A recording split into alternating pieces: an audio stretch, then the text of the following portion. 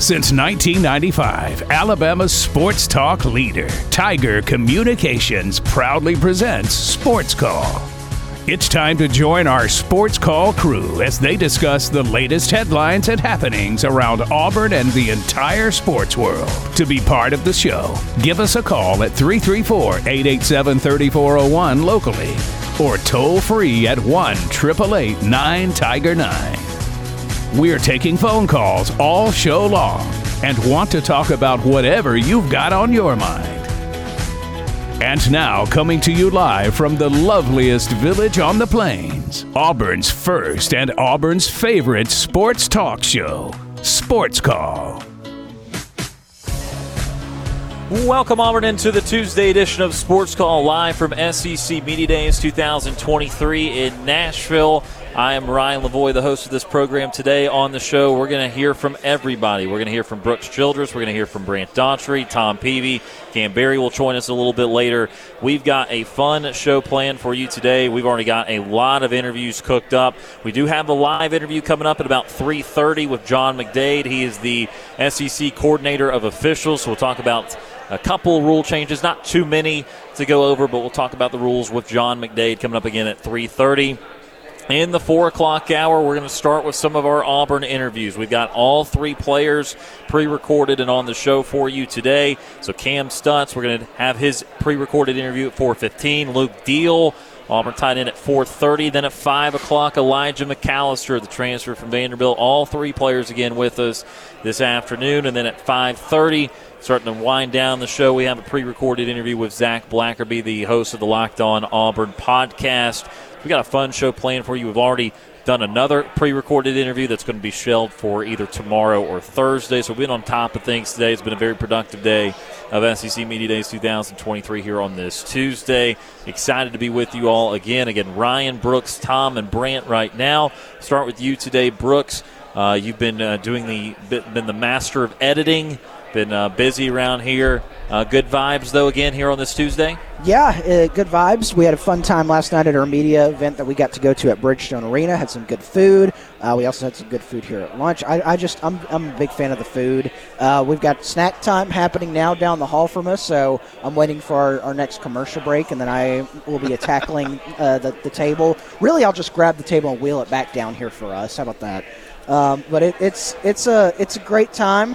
It's Auburn Day, I think around the Southeastern Conference and around the country it's Georgia Day, but for us it's Auburn Day. Hugh Freeze here, a lot of the Auburn contingency here.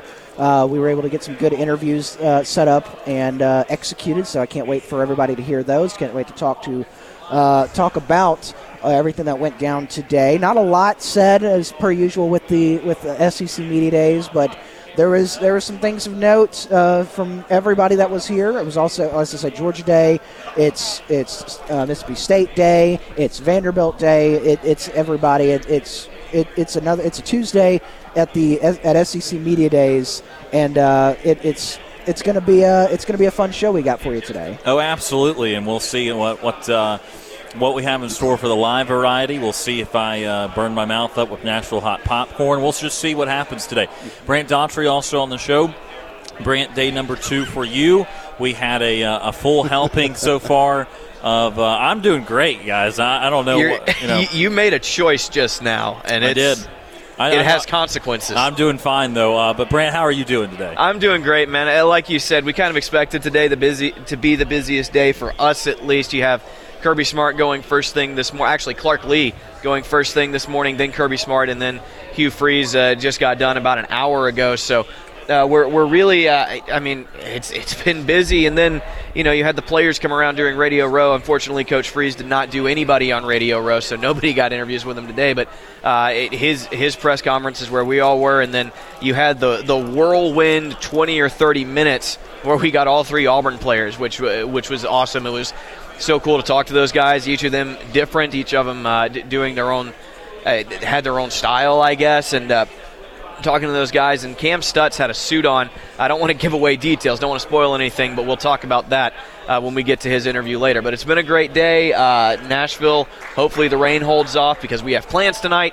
But, it's looking good. And Yeah, man, it's still so awesome to be here. And like Brooks said, that snack bar is looking real nice.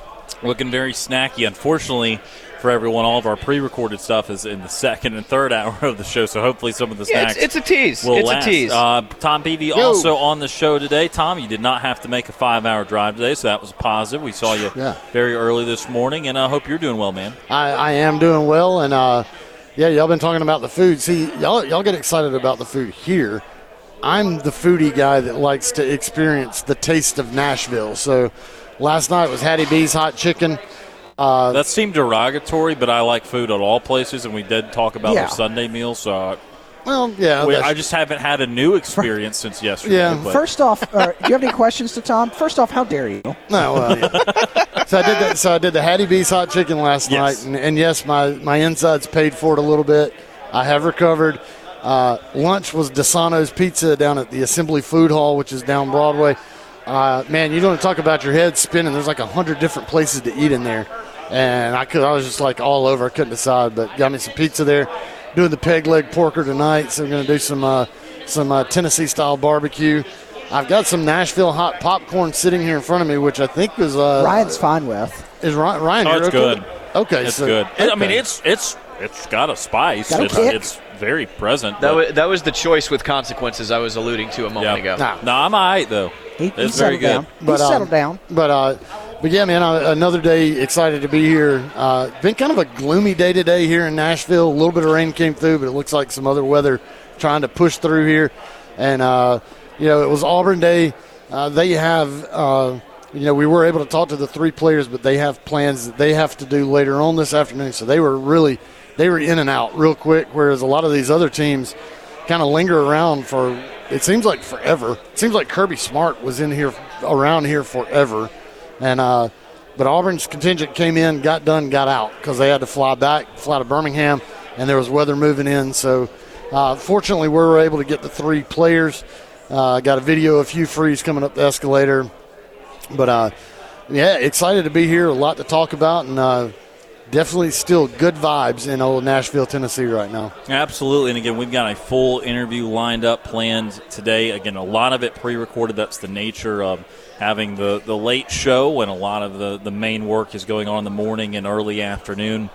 Again, we did see Auburn's crew come through here, although to our knowledge, again, I'm referenced no Hugh Freeze on the program.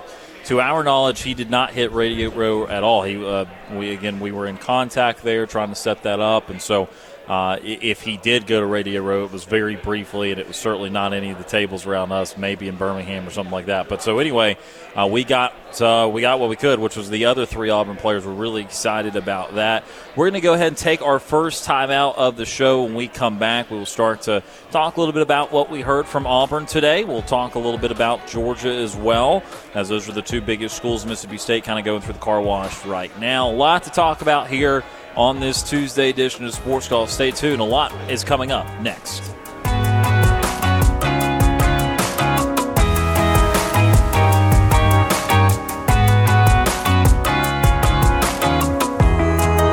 Stay tuned. You're listening to the multi-time Abby Award-winning Sports Call. I'm Trevon Reed, former Auburn Tiger football player, national champion. You're listening to Sports Call on Tiger 95.9.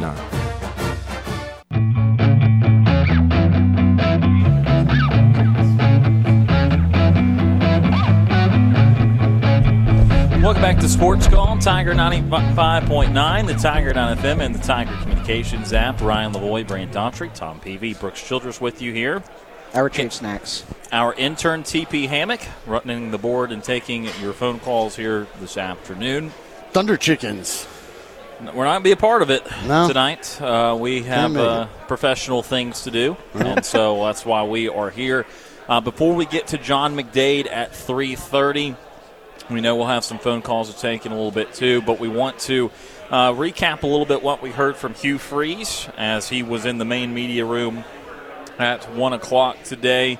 A little bit shorter kind of opening speech. Some of them can be 15, 20 minutes that don't allow for many questions. Some of them can be 5 to 10. Some say that they're going to go only 10 minutes, and they're longer. Right. The late Mike Leach said 7 words last year. Yes, 7 words. And so you just never know. But the shorter it is, the more Q&A it is. And so Hugh Freeze only went about 7 or 8 minutes and then had a good portion of Q&A. Guys, what were some of your takeaways from listening to the Auburn head football coach? The thing that stuck out to me the most, there were 2 things. One, when he started talking about the QB battle, yes, he touched on Robbie Ashford. Yes, he touched on Peyton Thorne. But he also explicitly mentioned Holden Geriner when no one else did. Will Holden Geriner win that spot? I don't know, but it's worth noting that Hugh Freeze did say that name when he was not asked about him. So certainly Holden Geriner's on his mind. The other one is that he did confirm, and I know he's talked about this a couple of times, but reiterated that Philip Montgomery is going to be the primary play caller. Hugh Freeze is going to be kind of entering that CEO role, and Philip Montgomery is going to be the guy calling plays on offensive downs, which is interesting to me because Hugh Freeze has been a primary play caller for his entire career. He has been he made his money on being a great offensive mind and calling plays down to down. So the fact that he's stepping away from that and handing it over to Philip Montgomery strikes me as a little bit odd. And I wish that was something we could have interviewed him about, because it's a topic that I think bears thinking about a little bit. Thing that stood out to me, and it was asked. The question that was asked, and it's something that it's been brought up by a couple of our callers. When Hugh was asked about Jarquez Hunter being able to participate in spring football, there hasn't really been a lot on that front in a while. Everything's kind of been hush-hush, but he was asked about it, and it was basically a no comment. It was I can't comment on university policy right now. And so, that leaves you wondering what's going to happen here with Jarquez Hunter in his, how the year's going to start with him. And so I think that was a big question, big takeaway from Hugh Freeze. And then also, he was asked about his journey back to the SEC, really, and from his time his time at Ole Miss ended, back to Liberty, and how he said he was not after the Ole Miss time ended, he wasn't really thinking about getting back into the SEC, about it when that opportunity, if it ever could come. And then he talked about starting to have some success at Liberty, and he said, all right, this could be a real possibility here coming in. And then, like you said, Brant, you talked about the play calling duties, and he said he said he wanted to be careful how he phrased it. And I thought it was funny how he said, I want to be careful how I phrase this, but at one time I thought I was the best play caller in the country. And it was like, all right, I see you. And there was a time where he was certainly in that discussion. And so, and he said he didn't feel like he was the best play caller, one of the best play callers in the country at Liberty. And so it makes sense that he's bringing someone in. If he still, if he felt like he wasn't one of the best play callers, it makes sense that he bring someone in that is same offensive philosophy as him, but that he still is able to step in. Like he said, he holds the right to be able to step in and call a play in a certain situation that he would like to. I think we saw that with Gus Malzahn a couple times at Auburn, where he'd have an offensive coordinator that was calling the plays, but he held the right to step in and call plays. I think you see that a lot with most offensive coaches that are not necessarily the play callers at their team. And so, it was some interesting stuff said by Hugh today. His first SEC Media Days back in the SEC after a couple years. So I think that I wrote down several different things. I don't want to hit on all of them right now, but I will say a couple of things that stood out to me earlier in the speech was, we've talked in recent years, and look, you don't have to believe everything that a coach says. Certainly that's not going to be the case, that everything's the truth. However, I found it interesting. He spent a good block of time in the opening statement about the alignment of the power structure at Auburn. And that is something that was obviously talked a lot about during the Harsin tenure. It was not seemingly aligned. It was something that, with Alan Green kind of on the way out, with the boosters, with the president, with everything going on, it was just not on the same page during the Brian Harsin tenure, really at any point. Maybe even to some degree at the end of the Malzahn's tenure, but certainly in the Harsin tenure. And then so for Hugh Freeze to go up there and say, I think that at an all-time level, everyone here is aligned. The president, the administration, all the way down to me, everything's aligned. Look, do you want to believe it? Maybe, maybe not. But it is important, and I can buy it to some degree because I think it's certainly more aligned than it was. And what will align them further is more and more victories. Obviously, there was a portion of the fan base when he was getting announced that was not pleased that it was going to be Hugh Freeze at all. So I think it takes some sort of unity amongst the power structure to begin with to push that through. I think if it was a 50-50 call, I think that could have wavered a little bit more, but obviously they went through with it, and I think it's clearly, so far from the off-season point of view, been working out. Now, obviously, the win-loss part of it will always dictate that, and we'll get to that in just a few weeks for the first time. But I think the power structure part of it, that's always that's something that I think maybe a lot of schools take for granted, but I don't think Auburn's one of them that can because of the way that the last few years transpired. So I found that to be kind of an interesting starting point because that was one of the very first things that he mentioned in his opening speech today. Yeah, I would expect that he would say that, talking about everybody being aligned, and I like that. But let's be honest: if this season falls, if Auburn falls on their face this season, the doubters are going to be there, and we'll see what happens. Well, sure, but I think that also you don't have to bring that up. No, I mean, that's something that we had not really been talking about in recent months because it just wasn't necessary. So It didn't have to be one of the first things out of his mouth. And of course, if they go 6-6 this year, or forbid 5-7 or something, then sure, like it would any time. Right. But I think the important thing here is getting back to Harsin now that we're after the fact and we're more knowledgeable in hindsight's 2020.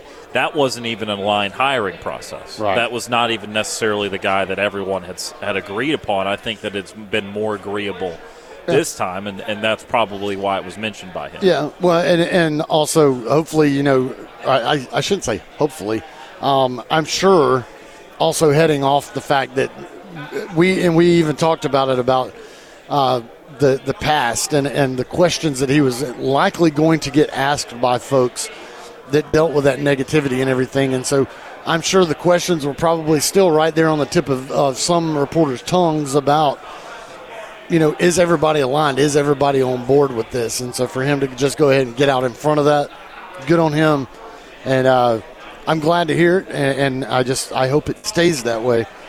But as long as the recruiting keeps going the way it is and hopefully those results come on the field, then I think it will all start looking like the people in charge were maybe the smartest people in the room at the time. Well, I very much think that the people in charge are aligned right now. I mean, let's think about it. The board put Chris Roberts in charge, and then Chris Roberts, his first job was to hire an athletic director, and he went out and got John Cohen. Then John Cohen's first real job was to hire a football coach. So right now, those three are totally in line with each other. Chris Roberts, John Cohen, and Hugh Freeze are all linked. They're all married. They're joined at the hip. So to put it frankly, they freaking better be aligned right now before they ever lose a game, before they ever have a disappointing season. So yes, I think those are aligned right now. And yes, I think a large part of the fan base is behind it for the reasons I've mentioned. Momentum, especially in the offseason, is incredibly fickle, and it will get tossed on its head if the guys start to lose games. But for the moment, yes, I definitely think the power structure at Auburn, the people employed at Auburn are definitely in alignment. Right. Well, and I say that. I like to hear that. I like to hear the alignment, and I agree, those three. But everybody, in order for there to be success, and obviously the success is going to come on the field, you need the alumni base aligned. You need everybody aligned, and that's going to come on the field. You're starting to see a little bit of alignment, I think, with the way the recruiting has gone so far, because I think even a lot of his detractors are kind of jumping on board now because they see that forward progress. However, again, how fickle they are. You lose a recruit, a 5-star wide receiver out of Phoenix City, that everybody had crystal ball to Auburn. He decommit, or he doesn't not decommit, but he commits to Texas A&M over Auburn, and all of a sudden everybody's like, oh, well, see, here you go. So it's those folks. Now, I don't know if they're ever going to be in line because they may just be so damn fickle that you can't please them. That's a possibility. But even then, I would like to see that type of full alignment on board with everybody to where if there is a misstep, if there's a bad loss, if there's a recruiting thing that you lose out, it's everybody can still just take a step back and go, well, that's fine, but we still got this. So. Right. And there's, again, like you said, there are certain portions of the fan base that are entirely on a dime, and the only thing that matters is what happens today. Winning recruiting battles doesn't matter. What matters is winning games. Now, yes, you have to have good players to do that, and to get good players, you have to recruit well. So, yes, recruiting is important. I'm not saying it's not. But from the purpose of aligning your fan base, quote unquote, aligning your alumni, whatever, aligning the power structure, that is all won and lost by the results on the field. And to just kind of keep that going and talking about people being unaligned, how many people of power, let's just think about last year in the Missouri game, how many people of power secretively inside of them, or maybe even out forward with it, wanted Missouri to cross the goal line with that ball. They wanted him to fail. They wanted him to fail so bad that so they could have a reason to get him out of there. I don't think for a minute that that's the case right now with Hugh Freeze, that the alignment is there, that there's not people, especially people of major power, that are hoping that he is going to be a failure so that they can sit there and go, ha, I was right. I will say this. I can't speak for the people in positions of power, the board or the boosters or whoever, we're whatever shadowy figures we're talking about when we name powers that be or whatever. The Missouri game is when I checked out on Brian Harsin. That's when I was fully out of the camp. And it takes a very long time for me to lose faith in a coach. I've said it before, son of a coach, I usually sympathize with coaches. It takes a lot for me to go, yeah, this just didn't working out, and getting a new face in here is what this program needs. So if I checked out at that moment, I would wager that probably over 80% of the fan base was, and you start doing the math on that, I'd say that was probably when the powers that be were kind of going, all right, it's probably time. We're going to keep it right here because we believe we're going to be joined by John McDade in just a matter of moments once one last interview finishes up, so don't want to go to break just yet. But again, talking a little bit about Hugh Freeze and his opening press conference comments. Basically, the bit about play calling will always be at the forefront. And look, it's not exclusive to Auburn, although it was clearly an issue for Auburn in 2013 through, I would say 13, things were great, and 14 things were great. From 2015 on to 2019, it was certainly a topic, and now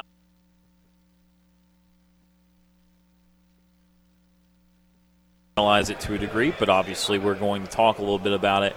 The deal with Philip Montgomery, again, Hugh Freeze talked a lot about it, where I think that the emphasis for Hugh Freeze was, let's keep doing what we're doing, but let's also change some things, because he said he'd given a lot of advice around in the league. Right. He talked about how his terminology was starting to get picked up by other coaches.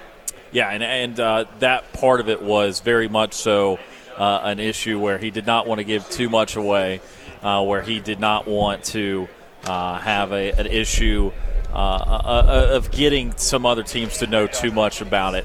And we're again live on Radio Row here at SEC Media Days 2023, and we're very pleased to be joined by the head of officials in the SEC, John McDade, joining us now.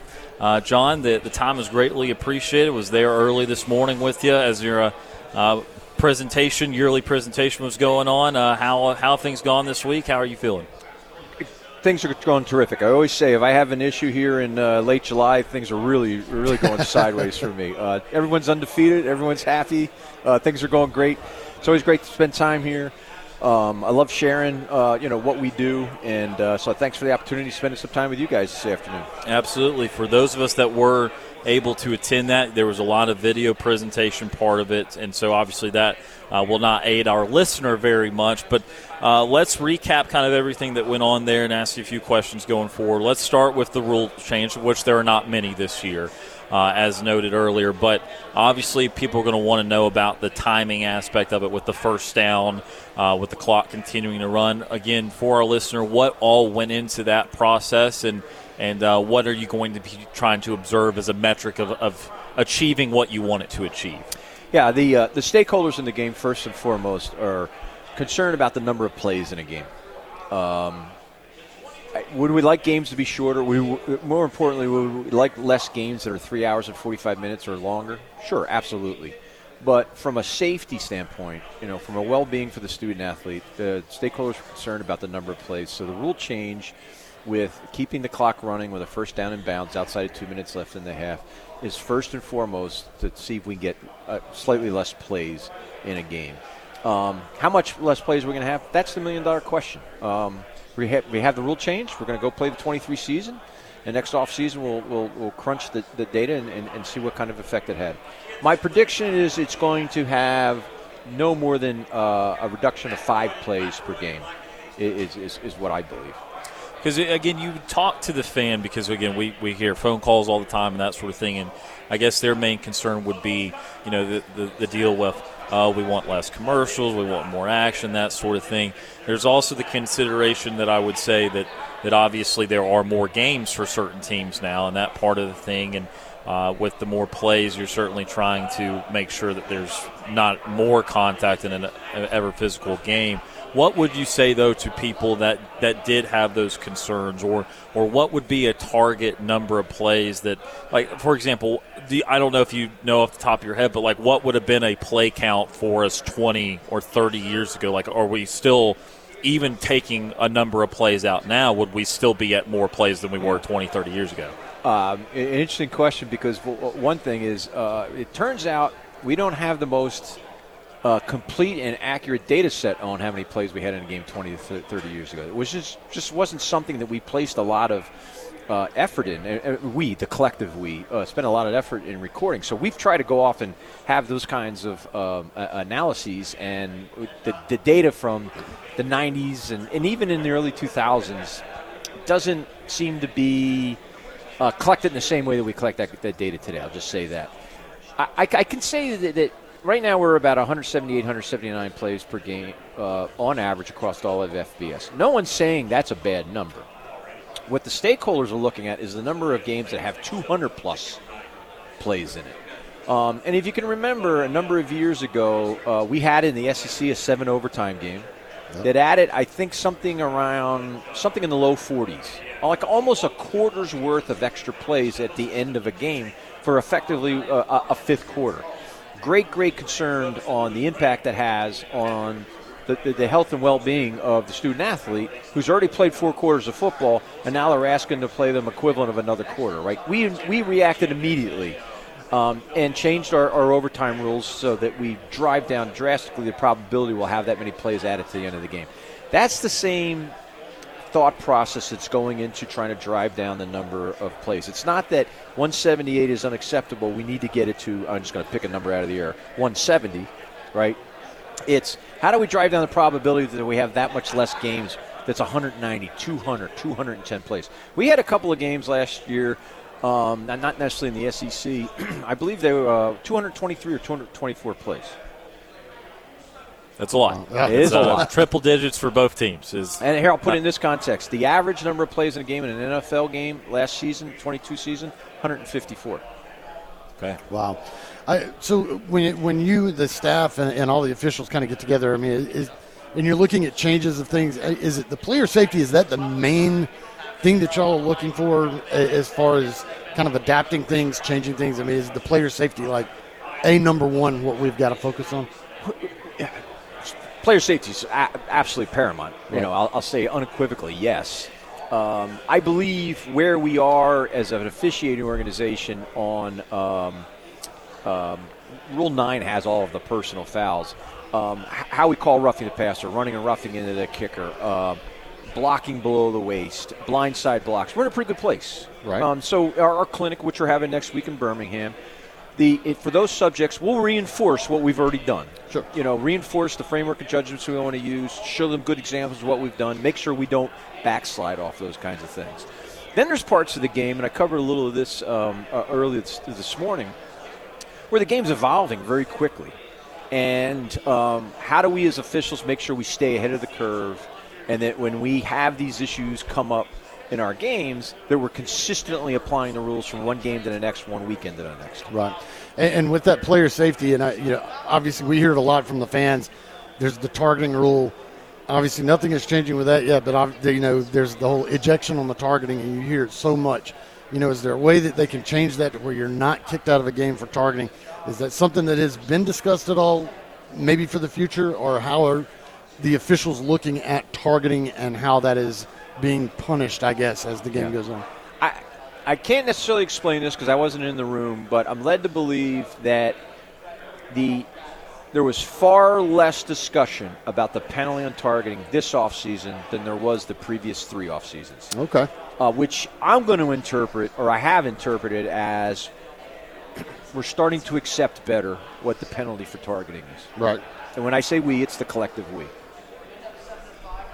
And so, John, when we're talking about targeting, I think you said it was like 0.11, so it's like once every 9 games in the or something SEC like that last in the season. SEC. That's correct. So that has gotten way down. As a byproduct of that, I would assume it's also trying to teach people a different way to tackle, and so you want that number to go down, not only because, well, it's fewer dangerous hits, it kind of shows you that they're actually finding the correct or a more efficient way of tackling, I would assume. You're absolutely correct. If you look at the number of targetings per game across all of the FBS for the last 2 seasons, 20 to 21 and then 21 to 22, we've had a 68% reduction from 20 to 22. And people ask me, what do I attribute it to? Absolutely attribute it to player behavior, that they're doing the things we're asking them to do to take the head and the helmet out of these violent collisions. And so, John, I know this is more of an NFL topic, but I'm curious. We have you on right now. So in this world of officiating in various sports, we're seeing way more AI, and we're seeing way more automated stuff. And obviously we use a more advanced replay system and that sort of thing. But what do you try, or what kind of ways do you think, not to replace the officials, because we don't want to do that, but what kind of ways can AI or something technical continue to aid officiating further? Yeah. I'll have 2 responses here. One's more oriented towards the teams, although it applies to officiating. Teams for decades have been breaking down video to find tendencies, to understand what their opponent's trying to do on offense and defense and special teams for their upcoming games, right? And for a long period of time, they would have graduate assistants and other non-accountable coaches breaking down that game film, feeding it to the coaching staff so they come up with their game plans. Recently being sometime in the last 10 years, there are now services that do this sort of thing. One service that I'm fairly familiar with, because we use it in our officiating department and a lot of our teams use it, is something called Pro Football Focus. And what PFF does is they have an army of analysts that will sit and break down. They obviously started with the NFL, and they're now doing it in college. They break down that game film and provide all the statistics, tendencies, whatnot, that take the place of the GAs used to do it. So GAs now are doing different things. They don't have to do that kind of thing. One of the things I've heard is, can you use artificial intelligence to study the video and have AI create all of these tendencies and statistics and whatnot? I think it'll probably happen. I don't know if it'll happen in 2 years, 5 years, or 10 years, but I think eventually AI will get to the point where they'll be able to do that. So that's one response. As far as how we more directly might use it for officiating, using it for training and development purposes is the obvious thing that I can think of. But I'll say this. What artificial intelligence is all about is replacing what goes on in the human brain for cognitive abilities, cognitive decisions, cognitive reasoning, and put it in a machine. That's a very simple explanation of what AI is all about. Before you go and jump in and start using AI, a question that I have had started this past offseason, I'll continue to work on, is is there a way to profile the cognitive abilities that translate to what makes a good umpire, what makes a good referee, what makes a good line judge, right? And I've had discussions with some outside companies, consultants, by the way, that some of our teams are using, because they're trying to understand the cognitive abilities that describe a really good defensive safety or a very good wide receiver or quarterback or whatever the case may be. And, can you help officials develop the cognitive abilities that are most in line in being a good football official? That I think I want to tackle before I actually go whole hog into how can AI help me. Hopefully I didn't go too deep there. No, you're good. I mean, hey, look, I love it. Again, I'm here. I wouldn't have been here at 8 a.m. if it was not for the presentation that you get every year. I'm fascinated by this stuff. One other thing that I was going to say is, talking about cognitive ability, apparently some of the officials here in the SEC have been doing a pretty darn good job, as unfortunately y'all lost some to the NFL. It says a lot for the caliber of the officials if now the NFL is picking guys up. Yeah, it's certainly, as a coordinator, a bittersweet moment. Sure. We lost 5 terrific officials, 4 on-field officials, and 1 replay official to the NFL this past season, and just a terrific opportunity for those officials, recognition for the great job they've been doing on the field. But we lose them, and we got to create tomorrow's top-notch officials. There you go. Well, hopefully things do not get as crazy in the league office as they're getting behind us with the severe thunderstorm blowing in. I've got a front seat to quite a thunderstorm that's going through town. Absolutely. So final question for you, John. We'll let you go. And, again, we appreciate the time. Again, talking to John McDay, the SEC coordinator of officials. As you look forward to this 2023 campaign, I know this past year was not a big rules change year, but that leads to the next year being a more comprehensive look at everything. So what are some of the things that next year you look at and are kind of trying to evaluate more closely this fall? We always could do better with the illegal contact between defender and receiver downfield, whether it's defensive pass interference or defensive holding or flipping around offensive pass interference, right? By far the most challenging part of our game. We're always going to work hard, buckle down, and spend that extra time in training development in our clinic on that. What's going on pre-snap between the defense and offense? That's evolving quicker than any part of the game. We're going to make sure that we're all on the same page on that. Another thing that's happening that's evolving quickly, I didn't cover this morning, but the shifting in motion that's going on in punts, with these spread punt formations, trying to free up.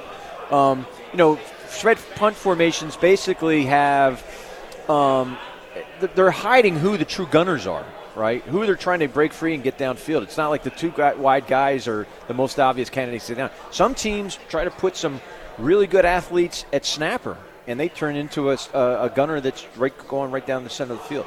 That challenges. So hammer the fundamentals.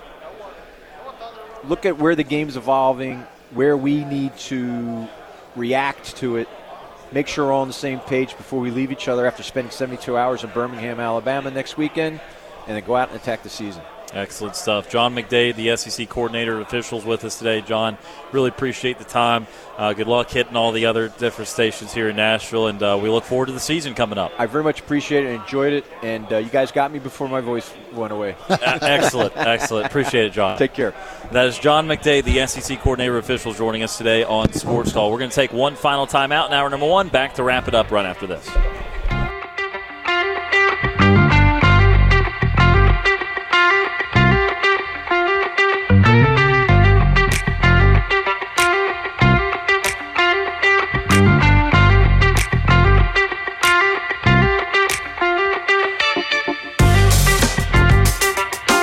We need a timeout. Sports Call will be back after this quick break. I'm Deshaun Davis, former Auburn Tigers football player and all SEC linebacker. You're listening to Sports Call on Tiger 95.9.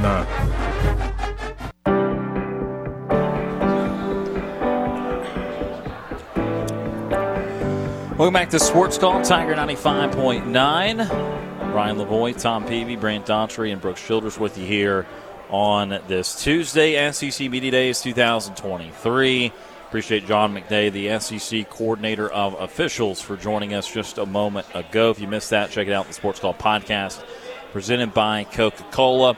It is absolutely pouring behind us now. We had a gust of wind, and our friends from Mobile to the left there almost lost some equipment and had a big wind gust as the door was cracked and blew the door open. I was going to say, it was an ordeal. The bad thing is the door has to be cracked because ESPN's got their wires running out of it, and so if the wind catches it, it's going. They got somebody trying to keep it closed, basically.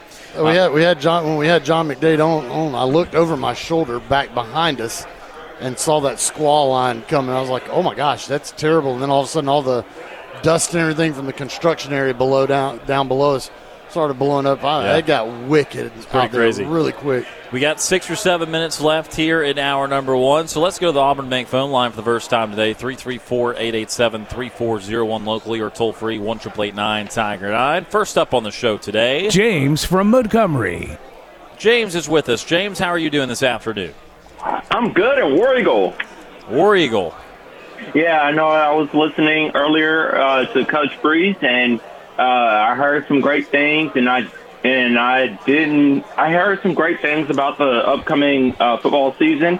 And one thing in particular that he said was that Auburn this year, the record is going to be 9-7. Once I heard that really made me upset as well.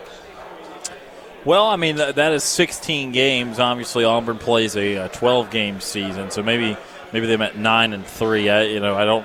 Some media members might think Auburn be around 6-6, but maybe he was referencing a 9-3 season. Yeah, because I was listening to some of the other, other media members, and there was one guy that was talking to Hugh Freeze. He was saying, he was talking to Coach Freeze, and he was saying, do you think that we are going to go 9-7? And once they showed the schedule, I started counting like some of the games that we were going to win and then some of the games that we were going to lose. And I think Auburn this year, we might go 5-6 this year, or 6-6 this year. Well, that would be a little bit lesser of a record. Hopefully they do better than that. But again, these are just predictions. We'll all play it out in the field September, October, and November, and we're certainly looking forward to it. Yes, and then with the prediction, from last year that I've seen, once they said that, the percentage of Auburn actually winning some games, nobody knows how many games Auburn is going to win this year. I mean, it could be a possibility. The Auburn fans this year, this is a new year. This is something that Auburn is really going to look forward to. We got a great head coach that has great coaching experience with both, with both teams in the SEC under his belt. He coached at Ole Miss and he coached at Liberty. So this is a good head coach that most new Auburn fans are really going to see in Hugh Freeze as well. What else is on your mind today, James? Well, I'm actually looking at some NFL news that's going to be coming up real soon, because I know we're like 45 days away to the opening kickoff of the opening season, and I'm looking at some great things are coming out of the Jets, and seeing how Aaron Rodgers is actually going to start his new career in with the Jets as well, because I know they did Hard Knocks last couple of weeks, and it was really good. I didn't see it, but I know other people are Jets fans, so I know they wanting to look at a new Aaron Rodgers and seeing if the New York Jets are going to be a Super Bowl contender, and I think this year would be their year to actually make it to the Super Bowl as well.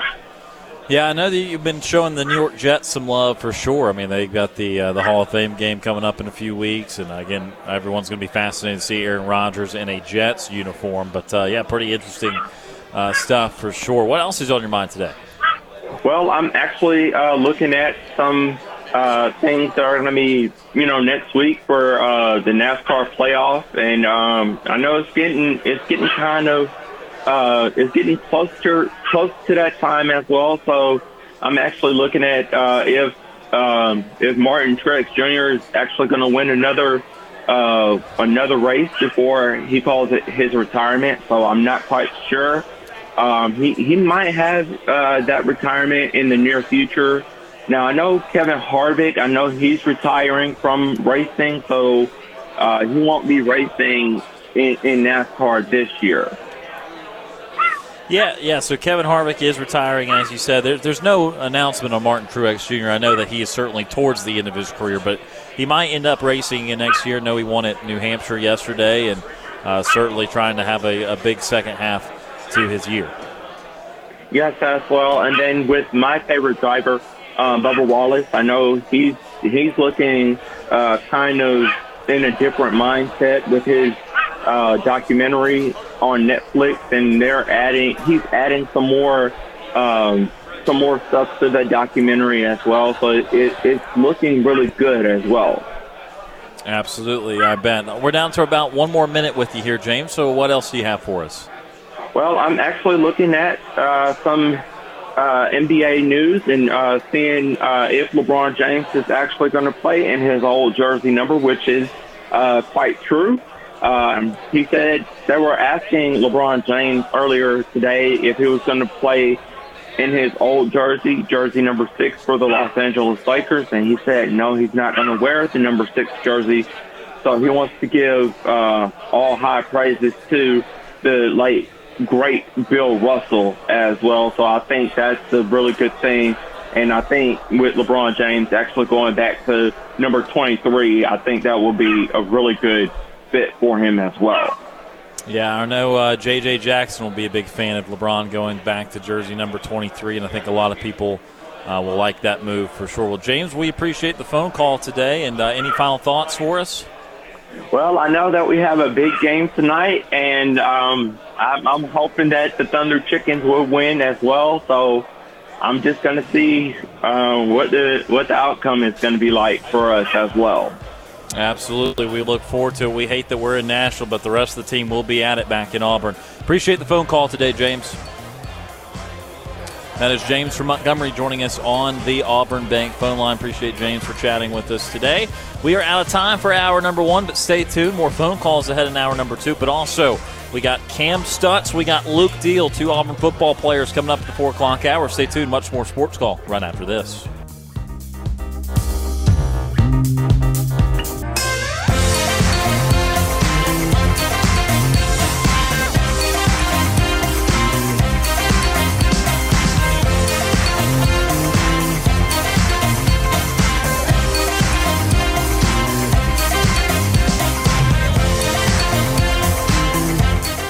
One hour of our show is in the books. We've got more to come. Stay tuned for another hour of Sports Call right after the break. Since 1995, Alabama's sports talk leader, Tiger Communications, proudly presents Sports Call. It's time to join our Sports Call crew as they discuss the latest headlines and happenings around Auburn and the entire sports world. To be part of the show, give us a call at 334-887-3401 locally or toll free at 1-888-9-TIGER-9. We're taking phone calls all show long and want to talk about whatever you've got on your mind. And now, coming to you live from the loveliest village on the plains, Auburn's first and Auburn's favorite sports talk show, Sports Call. Hour number 2 of Sports Call starting right now. Tiger 95.9, the Tiger.fm, and the Tiger Communications app. Ryan Lavoie, Brooks Childress, Brant Daughtry, and Tom Peavy with you here live from Radio Row. 2023 SEC Media Days here in Nashville, Tennessee. Appreciate TP Hammock for running the board and taking phone calls back in our Tiger Communications studios. Again, a big couple of hours coming up on the program.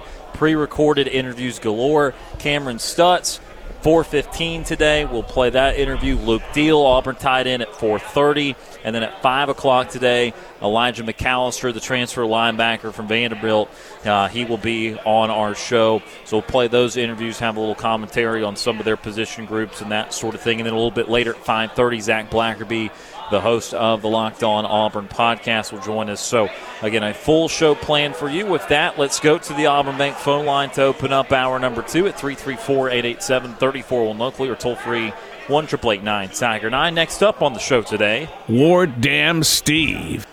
Retired Ward Dam Steve is with us. Steve, how are you doing this afternoon? Hey, apparently I'm doing better than you guys are weather-wise. I didn't know that you were experiencing tornadic winds. Yeah, some pretty heavy gusts. Again, blew the door open right beside us. Fortunately, we are not directly in front of the door, and they've tried to have a fix for it. But, yeah, it is a severe thunderstorm warning for the Nashville area. Well, first I want to let you know how much you guys are appreciated for getting the people I've already heard on the radio. Really great conversation with the SEC, I guess the head of the officials, yeah. The official officiating, and I know you guys, have to be, at some point, delicate in your questions.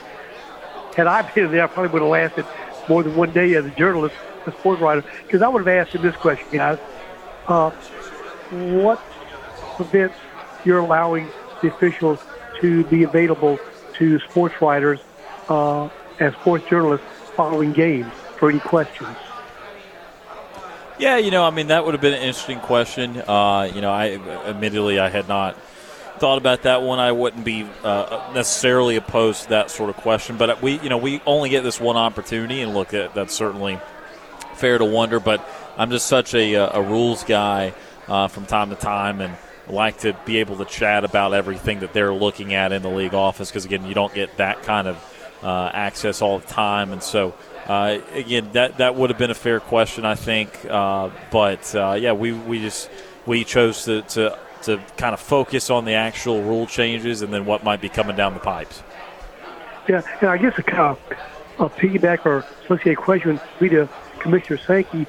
What is the justification for there are penalties, apparently, or severe punishment to the coaches if they make any criticisms vocally, publicly about officiating? Yeah, well, we also went to the, as alluded to, the presentation that John McDay did this morning, and he pointed out, and look, I know that fans will not like the answer to this, but there is a fair point there, that when they're looking at it, they understand that they're not going to be perfect. I think we all understand that in anything anyone does, it's hard, if not impossible, to be perfect. And so what they try to do is they do have a grading system for their referees, and they look out, if you missed a call, was it a call earlier in the game, or was it a call that ended up dictating potentially dictating the outcome of the game? And they try to focus on making sure that their performance is better, even better at the end of games than at the beginning of games. And I know that, look, they're still going to miss calls. We're still going to be agitated about it. We're still going to bring it up from time to time. But ultimately, and unfortunately, there's no way for them to be perfect. So they do understand that, but they try to gear it towards not making game-changing calls later in games and trying to eliminate as many mistakes as possible the later you get into a game. That's understandable. I just have never quite understood why are coaches, penalized, punished, fined to voice any, comments about officiating in a particular game. I've never quite understood and appreciated the reason that they are sort of like, gagged, in other words. Well, because also, too, we focus on maybe one or two bad calls, maybe even 3 or 4 in the course of a game. However, that there was still other calls to be made or not to make. Technically, there's a call to be not made or not made on every play. And so if we always, and we do this, and we're fair on this side of it, to focus on the couple of things they got wrong and if it impacted the game and that sort of thing. But they're also fair to point out, what about the other 85, 90, 95% of things that they get correct throughout the course of a game? So it can go either way. And, again, we will always be, look, that I've had my issues before too. And, again, we certainly know that they do end up influencing certain outcomes of games. But, again, as far as penalizing them, they're not just looking at the one or two big mistakes that we talk about towards the end of the game. They're looking at the entire body of the work, just as we would do with any other profession or any other athlete or anything like that. Okay, maybe I wouldn't make sense. I just understand why coaches are prevented, and in fact they're fined if they challenge or question officiating during the game. That's what I was getting at.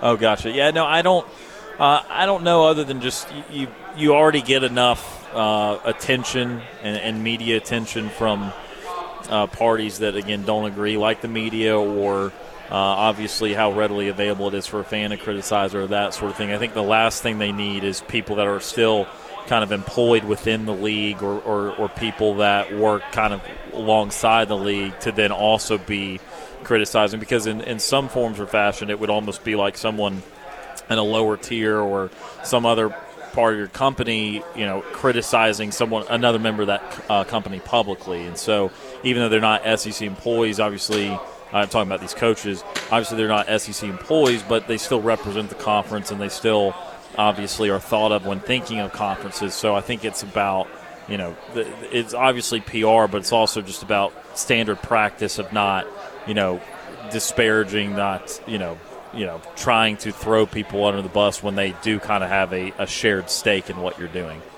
Okay, we'll move on. I just always thought they've never been held really accountable in terms of officiating. But moving on, guys, about Coach Freeze's appearance today, I was struck by his lack of comment when asked by several reporters, I guess, about the status of Jaquez Hunter, and his comeback response was, I can't comment on administrative procedures and policies. I would have hoped at least at the least it would have said something like the Alabama basketball coach said, he's at the wrong time, wrong place. Well, certainly didn't want him to say that. Sure. But, I obviously, yes, it's a little disappointing because if there was nothing going on, he would have been able to say, oh, yeah, no, he's good to go and that sort of thing. But obviously there is some sort of university review going on. And, again, we speculated. I don't know. I mean, it's a shot in the dark that we feel decent that it's, not going to be, kicking off the team or anything like that, anything egregious, because it feels like that would have happened almost instantly.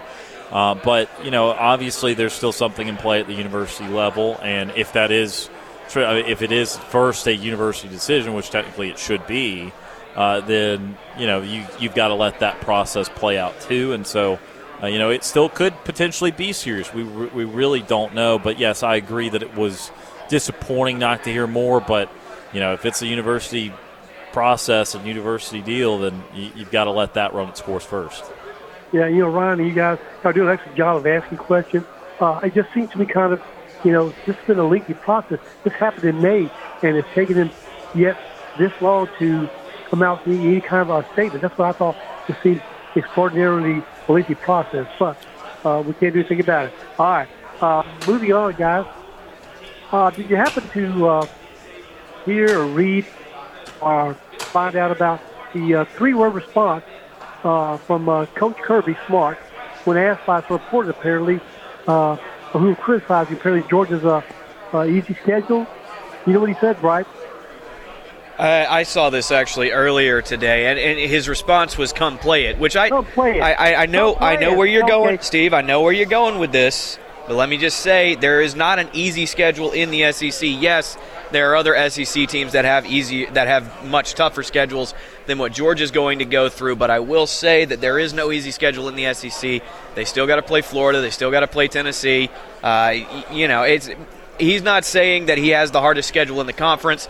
He's not saying there are no tougher schedules. He's just saying we've got a pretty tough schedule, regardless. Okay, good try. Is it Brant? Yes, sir, it is. Okay, Brant, good try, Brant. My response, if I were in charge of the Auburn football program, would be, okay, you want to go with that, George? Kirby? How about come play Auburn's schedule this year? Auburn would much rather play Georgia's schedule than Auburn's. We are ranked number 5 in terms of toughest schedule in the entire country. You're not even the top 10, and you're going to say come play it? Do you have to play Alabama? No. You have to play LSU? I don't think so. Let me go down the list here, and on and on. Sure. The question, though, was not directly comparing Auburn and Georgia's schedule.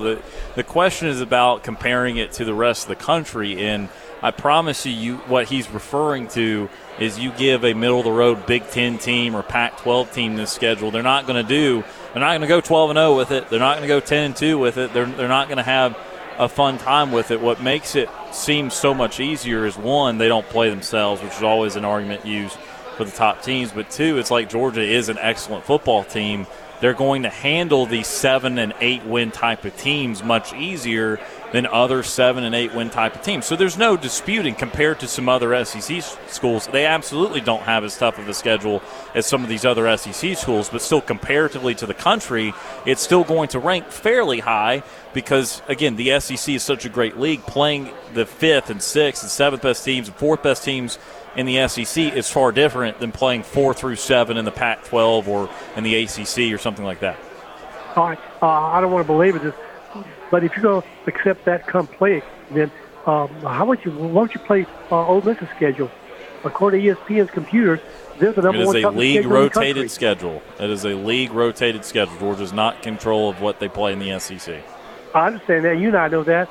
I would say, though, historically, Auburn is always in the top 5, if not top 3, of toughest schedules played every year. Not Mr. Kirby Smart since he's been there. But anyway, well, again, Steve, you're making comparisons that were not being made by Kirby Smart. You're looking at it through a different lens. Okay, and that's okay. That's your right to do. I thought it was just disingenuous to say come play it. Okay, yeah, I'd love to play his schedule this year. Again, Steve, I mean, it's. Sure, and again, we're saying that compared to the SEC, sure, it is definitely not one of the toughest SEC schedules. But again, he was asked in the context of this entire country. And again, I promise you, there's like 80 or 90 other schedules that are going to be weaker than Georgia's when you look at it in the entire country, when you look at the talent and the quality of this league going all the way down through the middle teams in this league. Like we said, again, the middle of this league is as good or better than any other middle of any other league. And so even though they are not playing Alabama and even though they were not playing LSU and they can't play themselves, again, these other teams that are going to be playing the 5th, 6th, and 8th, and 9th, and 10th best teams in the ACC or the Big 12 or whatever, that's not going to end up being even as difficult as Georgia's because of the strength of the SEC. All right, fine. Let's keep going, guys. How about on the good side? We are one of 4 teams that are apparently in the hunt for a 5-star center by the name of Flory Badunga. Is that right? Correct. 5-star guy. This is the center that a lot of people thought Auburn was targeting once they let go of Peyton Marshall's commitment. Well, I can't remember when we were in competition with someone of that caliber, along with who? Duke, Kansas, and Michigan. Kansas, yep. Yeah, no, certainly it would be a huge recruit, and Auburn has continued to break new basketball recruiting records, program records with Bruce Pearl. All right. Moving on, guys. I don't know how much you watch Stephen A. Smith's podcast or First Take. You watch it very much? From time to time, but not religiously. You remember Mr. Lavoie, his show? Yes. Dan Lavoie? Well, apparently he didn't take kindly to Stephen A. Smith's defense of ESPN. Did you read about his comments, what he said? I did not hear that part of it, no. Well, it actually refers to, I guess, what some of you guys, you're a sports writer, sports journalist. He said to Stephen A. Smith, he said, we're longtime friends. He said, I don't like what he's done, referring to Stephen A. Smith with sports television. He quotes, I think he's helped it make it dumber. What do you guys say about that commentary? I mean, I think that sometimes on the ESPN, they have some hot take guys. I don't know if Stephen A. Smith is really one of those guys anymore. I mean, everyone has some hot takes, but certainly there are people at the network, as there are with Fox. I say Fox is worse than ESPN with it, with people just trying to generate headlines. And Dan Lavoie has never liked ESPN. From the moment he left there, he has ragged on it, and he certainly does not feel very strongly about it in a positive way. So, look, again, this is all on the heels of the layoffs and that sort of thing, and there's a lot of people wondering about all of that. But, I think that the hot take part of it or trying to engage in, again, dumb down behaviors, that sort of thing, that happens with Fox even more so, I would say. In the PGA world, guys. Last thing for Steve, we got to let you go. Sure. Do you know about this? He's pretty John Rahm. His comments about the PGA and the LIV people. Don't think I've seen those. Yeah, he says that I do believe that some punishment, this is his quote, should be in order, but I don't know what. Talking about the people who left the PGA Tour and went to LIV. And then he said, we're going to say this, from what I hear, they don't really want to come back to the PGA Tour. I thought, wow, that's interesting that he's heard that some of these LIV players who form PGA people don't want to return. You guys make it, is this going to continue to be friction among these players? Yeah, I think that obviously both sides of it, I don't know how fond of each other they are. I know there's been some mending of relationships in the last few weeks with some of the LIV guys, some of the PGA Tour guys, but obviously there's a lack of trust from the LIV perspective. These PGA Tour guys that already declined them once are still not magically going to think what they do is incredibly moral. And then from the LIV point of view, I think that those guys feel like the PGA Tour guys kind of were too harsh with them and that sort of thing, and having them in relationships. So I think there will still be certain individual cases that can linger and of guys not wanting to play on the other tour and that sort of thing. But it will not be a majority. It will not be an overwhelming amount of people. All right. Thank you guys always. I love your show, love your comments. I look forward to listening to the podcast to our players who spoke today at the SC Media Days. And I know there's a game on for you guys. Is a doubleheader or just one game? Absolutely, yeah. Unfortunately, obviously we can't play in it, but we got JJ and the crew back at home going to play in it.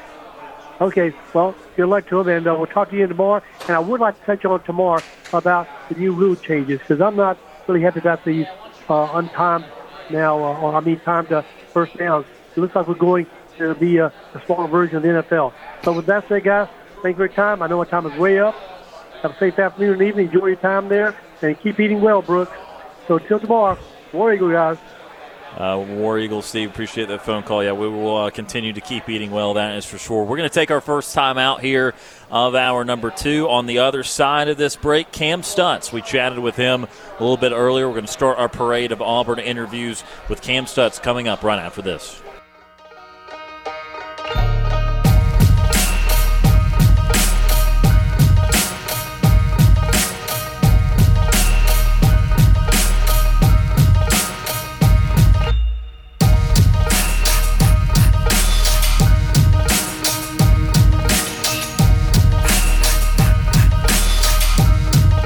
Sports Call has been on the air since 1995. Tiger Weather, brought to you by Auburn University Credit Union.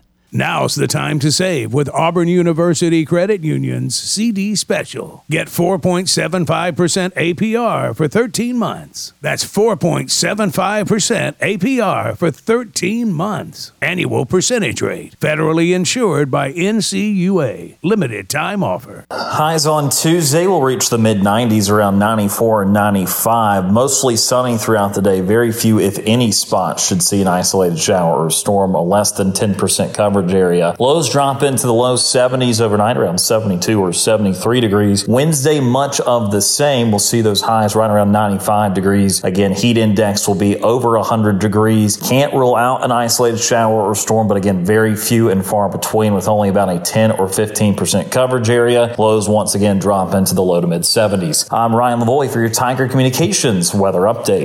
Hi, welcome to Lifesavers Mission Thrift. Greetings, human. We are from the planet Mars. Word. Wow, but what are you doing here? We've observed that you wish to land on our planet. Yes, and so we must be prepared with new clothes and furniture, and we don't have much money. Yeah, we're students. Well, you've come to the right place. Mission Thrift has all kinds of clothes, furniture, gifts, all at the lowest prices you'll find. Excellent. And the best part is, all proceeds go toward helping underprivileged children of our community. Terrific. We will begin purchasing immediately. Zip up. Begin rummaging through those polyester pants. Lifesavers Mission Thrift Store on East University Drive in Auburn, behind Zaxby's. When it comes to great coffee in Auburn, make sure you don't go against the family. Coffee Mafia is serving up Italian-inspired espresso right here in Auburn. From espresso drinks to cold brew and even tasty baked goods and sandwiches, Coffee Mafia has an offer that you just can't refuse. Open 7 days a week from 7 a.m. until 5 p.m., Coffee Mafia is the perfect place for your morning start, an afternoon pick-me-up, or a cozy spot to meet up. Order delivery online at auburncoffeemafia.com or stop by 414 South Gay Street in Auburn. Coffee Mafia, where good coffee is easy to come by. Are you ready to express your individuality? Look no further than Against All Odds Tattoo and Piercing in Auburn. Our award-winning team of artists are here to bring your vision to life. From intricate designs to bold statements, we specialize in creating unique and personalized tattoos that capture your essence. At Against All Odds, we prioritize your safety and satisfaction. Our state-of-the-art studio follows strict hygiene protocols, ensuring a clean and comfortable environment for your tattoo experience. Visit Against All Odds Tattoo and Piercing today at 1456 Opelika Road in Auburn. Open 7 days a week. Hi, I'm Darren with Master Graphics and Light and Screen Printing. At Master Graphics, we can help you take your event or company promotion to the next level with custom apparel screen printed right here in Auburn. We have a huge selection of brands like Comfort Colors, Gildan, and Bella Canvas. And at Master Graphics, you work with our in-house artists to bring your vision to life. Let our team help make your business, school event, or family gathering a success with custom apparel from Master Graphics. Stop by and see us today at 175 South Gay Street or give us a call at 887-8755.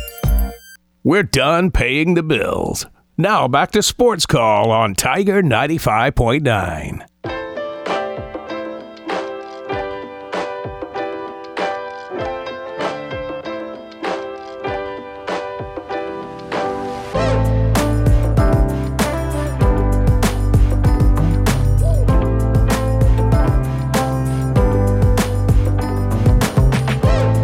Sports Call here on Radio Row, 2023 SEC Media Days. Ryan Lavoie, Brant Daughtry, and Tom Peavy with me. And now we're pleased to be joined by Auburn offensive lineman Kam Stutz. Kam, excited for you to be here. Sir. What's it been like for you so far here at Media Days? It's been a lot. It's a lot of cameras and stuff going on. I'm just honored that my teammates and coaches selected me and felt that I was the person they wanted to represent them. So it's just an honor to be here. A lot of new things at Auburn right now. New coaches, a lot of players coming in via the portal, via high school. But you're one of the senior leaders of the team, and we know that you got 3 seniors here today for Auburn. What did it mean to get selected by Coach Freeze to be here in Nashville? It means a lot. It's been a long road coming, and I've had great people around me helping me all the way there. So just to top it off like this, my final year, being able to come here and show, just represent the Auburn family, it's just a big honor. Kam, a lot was made when Brian Harsin came into the program about the difference in the running scheme, zone blocking versus man blocking. And now Coach Hugh Freeze is coming in. He's kind of leaned on that zone blocking scheme more in his past. Which of those two do you prefer, and do you think he's going to mix it up a little bit this year? I see us doing a little bit of everything. Like I said, I told them whenever you're a 6 year, you start to learn that football is football, and a lot of times a lot of that stuff is just the small things. But I think at the end of the day, we're just going to run the ball. We're at Auburn, so that's going to be one of our main points of emphasis every time. So now you said that football is football. Have you noticed, has there been a change? Now I don't want you to throw anybody under the bus. We're not doing that. But have you felt there's been a change in like the routine, the workouts, and different things like that from coach to coach? Yeah, there's a lot of new going on. We've got a new facility, lots of new players, new coaches. So there's definitely been some changes, but I think everybody's doing a really good job of adapting to it and coming together and just building that chemistry. So it's been really good. One of the first things that Hugh Freeze did when he came into the program was kind of rebuild the offensive line room. You've got a bunch of new faces in there this year, but you're one of the holdovers from the previous staff. What has it been like getting to know those new guys, and how are they fitting in? They're doing a really good job. All those dudes up front, all the new guys are doing a really good job of building chemistry, working hard. We haven't had any issues, just going out there and grinding every day and trying to get 1% better and taking advantage of each opportunity we get. And I'm really excited about it, and we're just going to continue to build and get close and know each other. You mentioned that new facility, you being a 6-year guy. How excited are you that it did line up just in time for you to be able to take advantage of some of that new cool stuff? We were getting a little worried there. I know with all the COVID stuff that had been going on, there's still supply chain issues and stuff like that. But they got it all straightened out, and thankful for the people who all worked on that. And got it done. So it's really nice. It's something else to see. I know every other day seems like there's somebody in there checking it out, but it's really nice. I know you played someone on both sides of the line. Are there really key intricacies to playing on either one side versus the other? Is there a side that you prefer or feel more comfortable at? I'm definitely an offensive guy. I've played a little defense in my career, but definitely an offensive guy. I think the mentality that comes with it, we're not the show guys. A lot of times we don't get a lot of recognition, but showing up and just going out there and working for our teammates is what we're all about. So, what's the difference in, because we know that there's going to be a quarterback battle. We know that the two guys that are going to be battling for it are two very different guys, more of a pocket guy like Peyton Thorne and then Robbie Asher, who can make a lot of plays with his legs. What can be kind of the difference is for you as an offensive lineman blocking for someone that might be extending the play for a long period of time, even running, versus a guy that's trying to hang in the pocket for as long as possible and make throws down the field? I think we got three guys back there that are all really good and doing a really good job of stepping up. They all had a really good spring, minus Peyton, of course, but I think he's going to do a really good job in the fall.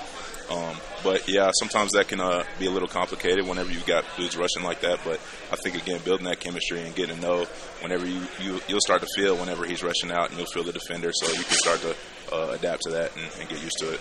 All right, man. So on the lighter side of things, let's talk about the suit game. Got you. What you got for us? Shout out to Blue Project Threads. They got us right. We went through a lot to get these suits here last night. He had to fly over and get them to us, and I just really appreciate them and doing all they did to get them to us in time. Now, did you get to choose that? So you went I picked out the suit. We got the that's nice. Inside. Got some Avi inside. I think my name's in here somewhere. So yeah, it's really nice. I carry you, man. That's looking great, man. Well, we'll finish up with this. So your last season here in the Plains, you got Georgia at home, you got Alabama at home. Of course, that would be senior day at the end. Yep. Just talk about what you look forward to in this last season, what you hope to accomplish both personally and as a team. I just want to go out there and just take advantage of each opportunity we get.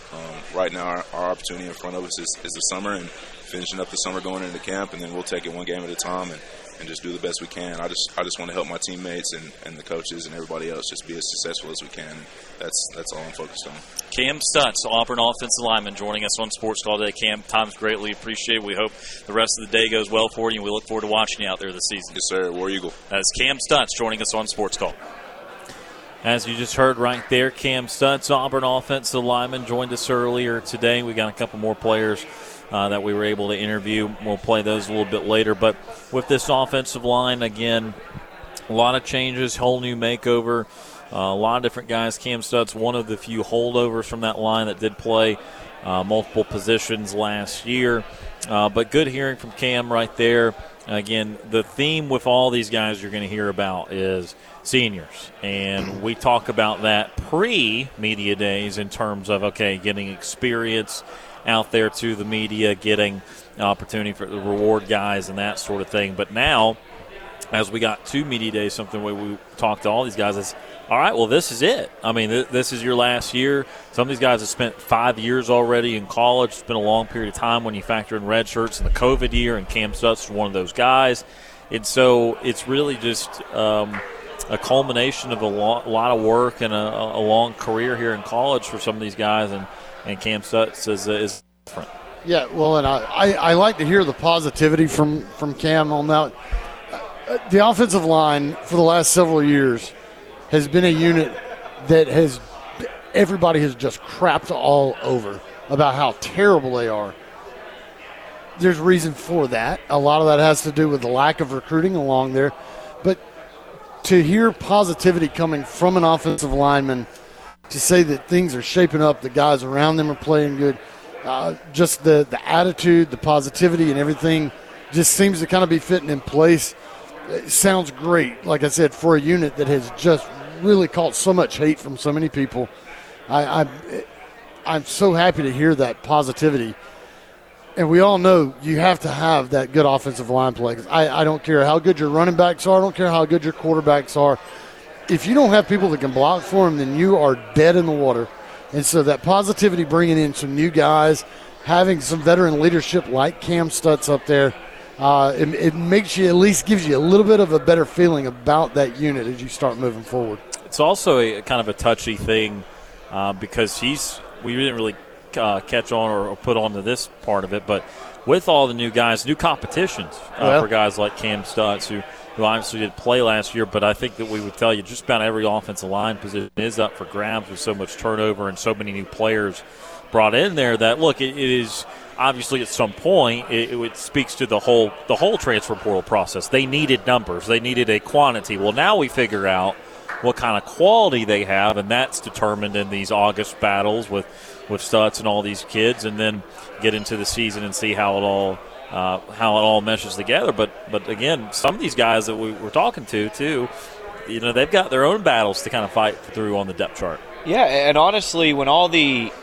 influx of transfers happened in that offensive line, I expected Kam Stutz to be one of the guys that got left behind. I 100% thought that he was not going to start for Auburn this year, and he very well may not, but the fact that he's here shows that he's sticking around a little bit better than I thought he would. And just talking to him, you heard the question I asked him about what was it like having all those new guys in there, and he said, yeah, look, competition's a good thing. Competition's healthy. Competition makes you better, so they're out there pushing each other. They're not just going at each other's throats. They're going out there and they're trying their best. They're working hard, and they're trying to get better, and competition is making them better. The chemistry is there with that unit, and I think this is going to be the best Auburn offensive line we've seen since maybe 2017. I don't know if they'll be that good, but it will be the best we've seen in quite a while. It's really nice to hear the positivity, and especially like you guys said, coming out of a unit that has been one of the weaker sides or weaker parts of the team of the last few years. But it's still, and I like your optimism, Brant, but it's still a work in progress. We don't know what these guys are going to look like once we get out there. We don't know if they're going to all gel together. It was the biggest need, or the two biggest needs coming into this season for Auburn football that Hugh Freeze saw was the wide receiver room and the offensive line room. And he went out and he tackled both of those, and he's got guys in here to compete for jobs. And it will, once you set the ball down on that first game against UMass, we're going to see what they look like. The biggest test is going to be, a couple weeks later, probably against Texas A&M, that first conference game. You'll probably get a little bit tested against Cal, but the biggest test is going to be that Texas A&M game. But it's really nice, coming in out your first off season with Hugh Freeze, going into his first season, that there's so much positivity in that offensive line room right now. So we just had an interview with Kam Stutz. Again, if you miss any of these interviews, they're going to be on our podcast feed, the SportsCall podcast presented by Coca-Cola. A lot of ways to listen to that, again, including our Tiger Communications app, but also Spotify, Google Play, all that good stuff. So check out the SportsCall podcast if you miss any of these interviews. We're going to go to our next timeout of hour number 2. When we come back, and we got to chat with all three. Coming up next, Luke Deal will join us on the show. Again, another pre-recorded interview. You're listening to this Tuesday edition of Sports Call, live from Radio Row, Tiger 95.9.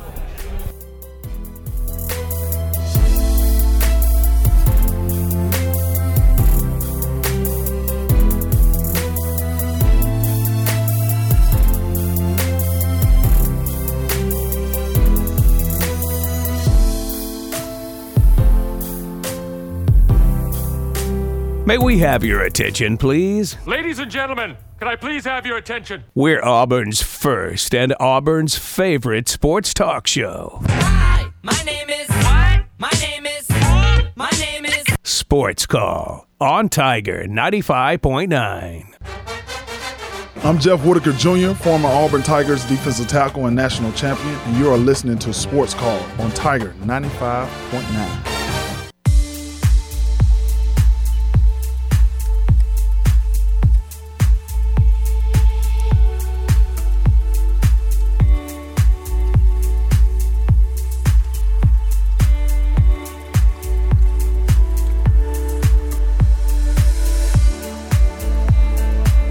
To SEC Media Days 2023 on Radio Row here in Nashville, Tennessee. Ryan Lavoie, Brant Daughtry, Tom Peavy with you here today. And now we're pleased to be joined by Auburn tight end Luke Deal. Luke, the time is greatly appreciated. How is this SEC Media Days experience for you so far? This is incredible. I'm honored and blessed to be here, and just seeing all of this for the first time is pretty surreal. So I'm excited to get going with you guys and see what the rest of the day has in store. We know that there's a lot of new at Auburn this year, but you are one of the constants, you being a senior leader.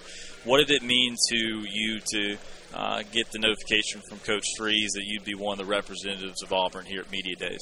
Yeah, this is one of those things that you can't really put into words. Just to be selected as a leader of this university and of this football team is something that you dream of, but you don't think about during all the grind and the team runs, the lifts, and everything like that. But I'm so excited. It kind of just hit me whenever I was on the plane ride here how special this really is, and so excited to represent Auburn. Luke, Hugh Freeze has a history of moving his tight ends around. We saw you play a little bit of fullback last year as well as inline tight end. Where do you expect to be used the most, whether on the end of the line, in the backfield, or split out wide? Yeah, I mean, I've made my money, figuratively speaking, I've made my money in line most of the time my career here, and I love doing the dirty work. But with also saying that, I like being versatile. So hopefully, like you said, with his reputation, we're going to be all over the place and just be a really versatile offense in general. You know, just keep the defense on their toes. And I like playing the fullback spot. I like being in line and I like being split out. So I guess that's why I'm a tight end and not a receiver or offensive lineman. Not throwing anybody under the bus here from last, but talk about some changes that have happened this year. Workouts, scheduling. I mean, how are things different with this new coaching staff than the last? Yeah, I think we're just really, really living in the moment. Each workout, each day, each run, each meeting, each walkthrough, each practice, everything is really set in the moment. Working on the process each and every day and not looking forward or not looking behind, which I greatly appreciate. One other thing I was going to ask, whenever you got these recruits coming in, you got the young guys coming in and older guys like you have a chance to try to convince some of these guys that this is Auburn, this is where you want to be. How difficult has that been trying to convince some of these younger guys that Auburn has not gone away, that things are good at Auburn?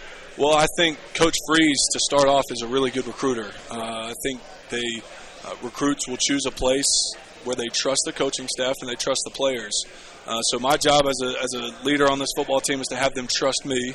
And then they'll trust Auburn. They'll trust our university. They'll trust our football program. So there's so much history at Auburn. People don't realize it. Some of the people in Auburn don't really realize it, but there's so much history. There's so much prestigious just history of Auburn that people are attracted to, and the people of Auburn people are attracted to. So just instilling that winning culture in our young guys and teaching them the ropes and things that I've learned over the past 4 years, that's been a big deal because if you love Auburn, Auburn will obviously love you back, and that's a big saying for everybody around here. We saw last year when Coach Cadillac took over for the rest of the season, the win against Texas A&M. It felt from the outside like a religious experience almost. What was that like for you and the team and the emotions that were felt inside that stadium? Man, I still get chills whenever I watch that game or think about that game. It was something that you don't get anywhere else in college football, and I can firmly say that.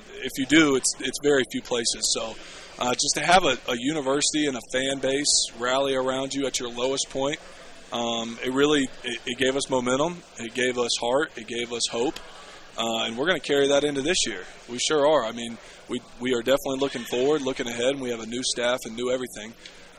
But we're still going to lean on some of the highs of last year, which that was definitely one of them. You've got a lot of new teammates, both the wide receivers. You got someone like Balder Fairweather as a tight end. And then you got a new quarterback to work with, too, with Peyton Thorne. I know you're still working out with the other guys, too, with Robbie Ashford and company. But what has that process been like working with some of the new teammates that share your position, but then also with someone else there in the backfield? Yeah, the biggest thing for me has just been building trust with those guys. I mean, you can rep it over and over again, and that definitely helps, and we've done that. But building trust outside of that, getting to know the players, getting to know their background, getting to know their why. Why are they here? Why do they do what they do? That's a big deal, and that's something that I think relationship building is something that's very overrated. Underrated, I should say, not overrated. But, yeah, that's been the main thing, just getting to know your players, get to know them personally and not just as a number. So Peyton coming in, all the new transfers. Elijah's like one of my best friends, and he's here today. Transfer guy coming in. So gotten to know a lot of these guys, and that's been a big deal for us. You touched on it a bit earlier. You've made your hay kind of as an inline tight end. You've been used a lot as a blocker, and you're a really effective blocker too. I love watching you. I'm a former offensive lineman. Well, thank you. Do you expect to be used more in the passing game than you have in the past? We saw it a little bit in the first year under Bryan Harsin. He used his tight ends a little bit more. Last year that kind of went away. Now you're with a guy who expects to use tight ends more so. So do you think you'll be used more in the passing game than you have been in the past? Absolutely. Yeah, like you said, you knew that Coach Harsin started bringing the tight ends in the passing game more. Coach Freeze, we all know his resume with tight ends. So I'm absolutely expecting for our whole tight end room to be utilized more. And our mentality as a tight end room is to do whatever it takes to win. We are the SEAL team. We go in, we get the job done, and we come out with a win. That's our mentality, and if that means being versatile and going all over the place, we love that. Oh, well, we love to hear the SEAL team, and we love the mentality there. Well, Luke, let's finish off with this. You being a senior this year, got some big home games, including the Georgia and Alabama games. So we know Senior Day will be that Iron Bowl again, which is always a big deal. But what are some goals for you personally and as a team this year as you embark on this senior season? Yeah, like I said before, as a team, we haven't really put numbers together in terms of goals. But the biggest thing is just being present, being here, and being the best version of yourself, the best version of ourselves. And looking forward ahead is not going to get us any better. Working harder than anybody else in the country today is. And that's something that I think we are going to build upon this year as a team. Me personally, I want to be the best leader, teammate, and friend that I can be. I know it sounds pretty cliche, but there's nothing more important than how your teammates view you in college football. And I want to be a guy that people can lean on. I want to be a guy that can lead our team out of a foxhole if we need to. So that's going to be my goal, is to build that trust in everybody, get to know everybody, and be one of the main leaders on this football team. Luke, we certainly appreciate the time today. We hope you have a great rest of your day here in Nashville. We look forward to watching you out there this year. Thank you. War Eagle. War Eagle. That is Luke Deal joining us today on Sports Call. Again, another pre-recorded interview with another one of the fine Auburn football players, Luke Deal. We were fortunate enough to get all three Auburn football players that visited. Coming up in hour number 3, we'll get to Elijah McAllister's interview, but talking with Luke Deal a little bit right there. Again, another guy that's spent some serious time in college, another part of one of those, good classes where Auburn continued to get really solid tight end recruits for a long time. Now they've got another solid transfer, Rivaldo Fairweather coming in there, who could play multiple places, but again, love the mentality that Luke had there again at the end, and he's, again, willing to play kind of whatever part that he needs to play. Yeah, and he always has been. That's the thing. I mean, he's been at Auburn for 4 years. He's caught 1 touchdown, I think, maybe 2 or 3, but he hasn't ever been a super pass-heavy tight end. That's why I asked that question at the end, because, you come to Auburn and you're going to play tight end. Well, what does that mean? For Luke, it's meant a lot of the time he's been a 6th offensive lineman. And like I said to him, he's darn good at it. And that's why he's done it so much. But at some point you want to catch passes, right, if you have the ability to do so. So Luke is going to come in this year with a coach that, we talked about it. His history with tight ends is that he loves to use them. He loves leaning on those guys. He makes superstars out of the right ones. So I think we're going to see Luke Deal playing all over the field a little bit, because he has the ability to play all those different spots. I think he's a better pass catcher than he's had the ability to show so far. So I think that, playing all over the field is going to be something that he really takes advantage of. Yeah, and, what you're really looking at with Luke Deal and why he's here at SEC Media Days is he's a good off-the-field leader. Jason Caldwell talked to us yesterday on the program and was like, none of these guys, you don't think, are going to be all SEC guys. They're not going to be, the top of the top of the conference. There could be potential there, but it's right now on the surface level, you don't expect them to be. And Luke Deal is one of those guys that got brought here because he's a really good team leader, and you could tell that by the conversation that you had with him. Because it's like Brant, you kind of alluded to it. The tight end position has kind of been a mystery position these last few years at Auburn. Are you blocking? Are you going to actually catch some passes? Are you even going to see the field? And so for him to come here, put in the work, stick around at Auburn, and become one of those off the field leaders that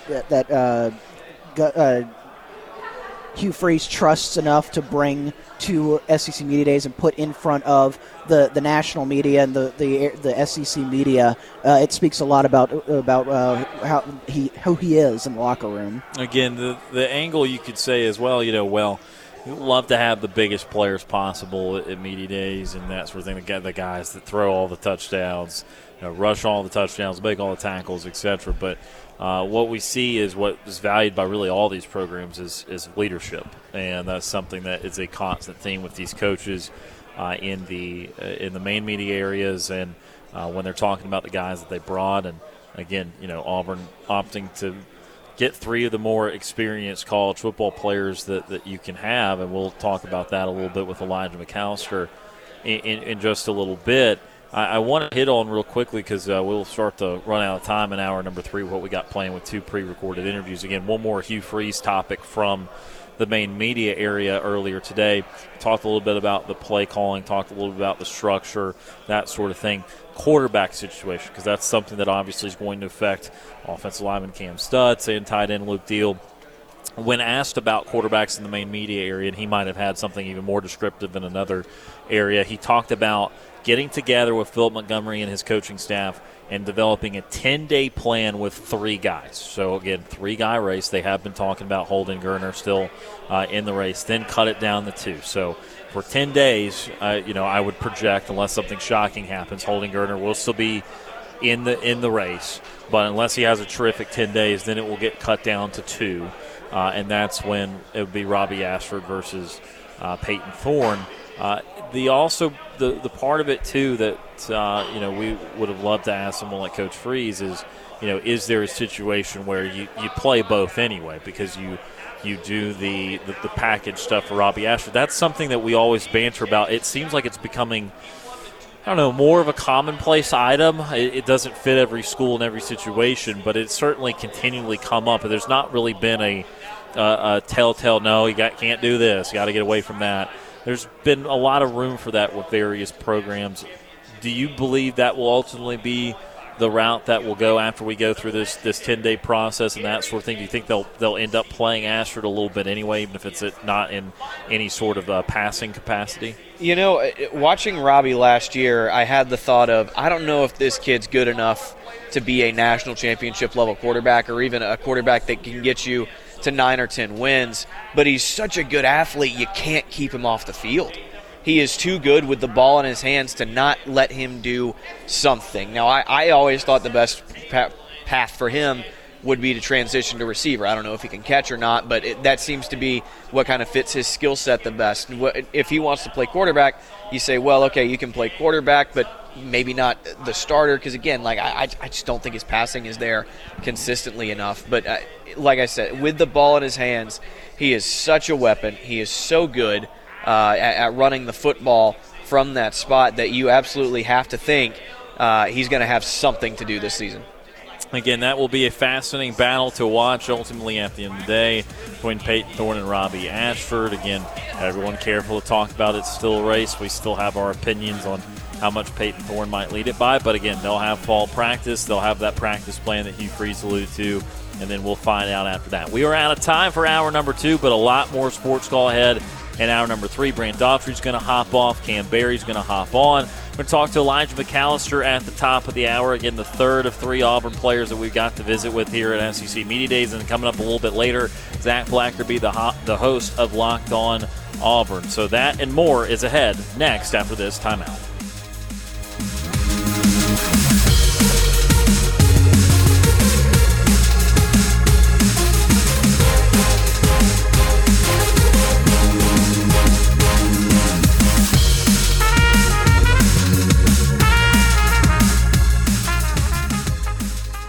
2 hours of Sports Call are finished. Don't touch that radio dial. We've got 1 more hour to go. Whether you're leaving work, cruising around town, or listening on demand, we've still got some fun left for you. To be part of the show, give us a call at 334-887-3401 locally or toll free at 1-888-9-TIGER-9. Auburn's first and Auburn's favorite sports talk show has been on the air since 1995 and is ready for 60 more minutes of fun. Now, let's get this hour of Sports Call started.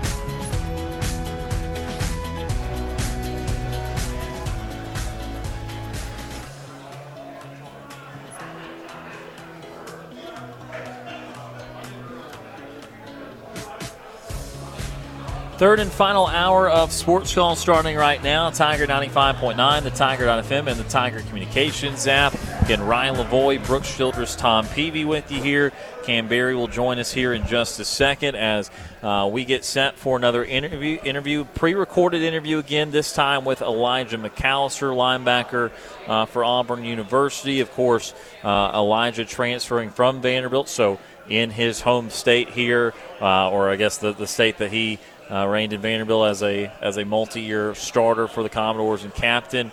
So we're going to play this Elijah McAllister interview, have a few thoughts on the other side of this break. Again, still to come, Zach Blackerby, Locked On Auburn, coming up as well. But here's our interview from earlier with Elijah McAllister. Welcome back to Sports Call, Tiger 95.9. Ryan Lavoie, Kam Berry, Tom Peavy with you here. And now we're pleased to be joined by Auburn linebacker Elijah McAllister here at SEC Media Days 2023. Elijah, the time's greatly appreciated. This is a place that you're very familiar with, Nashville, Tennessee. How has it been so far to be representing Auburn here at Media Days? Like I tell people all the time, man, it's a blessing to be able to be here representing not only my coaches, but my teammates in the university. I've spent a lot of time here in Nashville and continuing to learn about myself as a young man on and off the field. I'm here representing the Auburn family and War Eagle.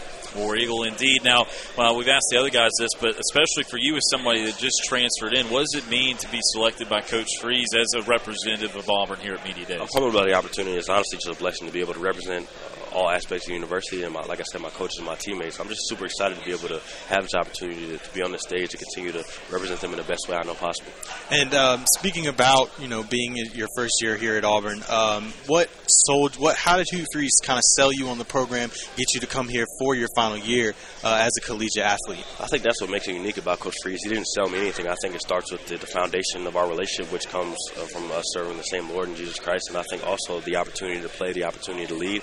Those are three things that really, I wouldn't say sell, but allow me to feel comfortable with committing to Auburn. And he's been true to that and held true to that every single step of the way. And that's what makes him unique. So once you got to Auburn, how quickly did you fall in love with the town, the campus, the people? I think I fell in love with it, before I even committed or before I even got on campus. I think, when I heard Coach Jeremy Garrett recruit me and talked to Coach Freeze and hearing how Auburn was, and I knew about the tradition, watching Cam Newton as a middle schooler, so I always knew about Auburn and I fell in love with it probably beforehand, but it's been amazing to be able to get acclimated to a place like Auburn.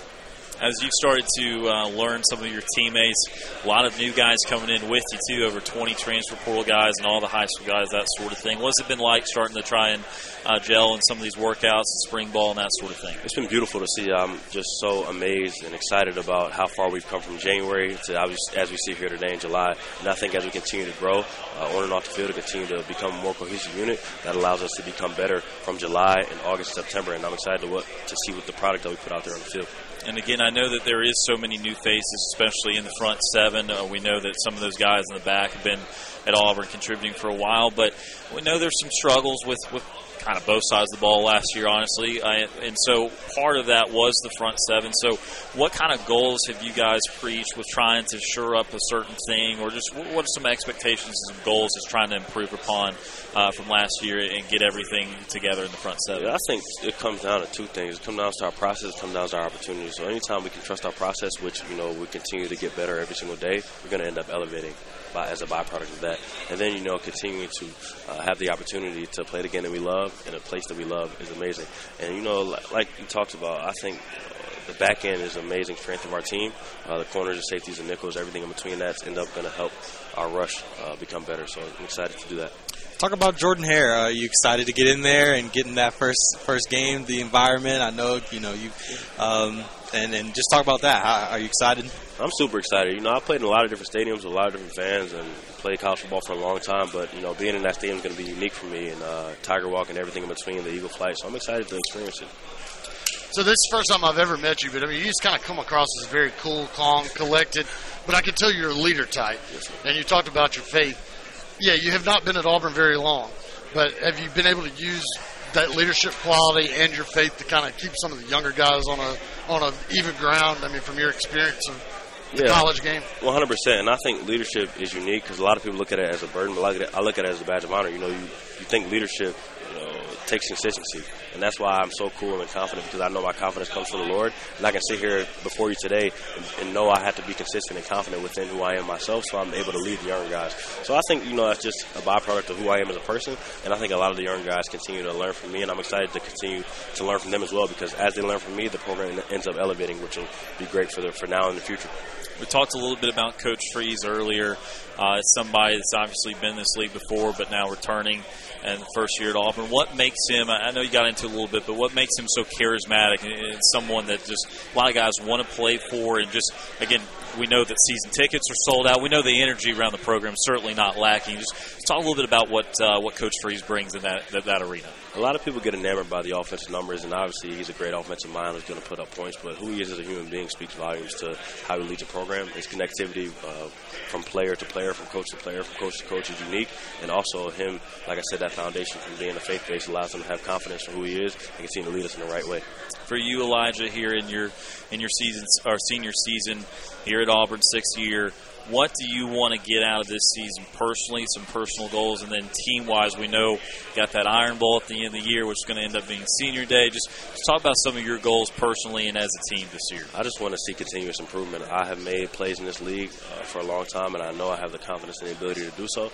Additionally, as a team, I want to be able to see continuous improvement from week 1 to week however many weeks we go. So I just want to see that, and I want to see the product of our process, show up on tape every single Saturday. And lastly, man, I like that suit. Thank you very much. I like that a lot. Where we asked Kam Stutz as well about where he got his suit. So talk about your suit. This is Miguel Wilson out of Atlanta. So a former teammate of mine, Mike Wright, is currently the quarterback, one of the quarterbacks in Mississippi State.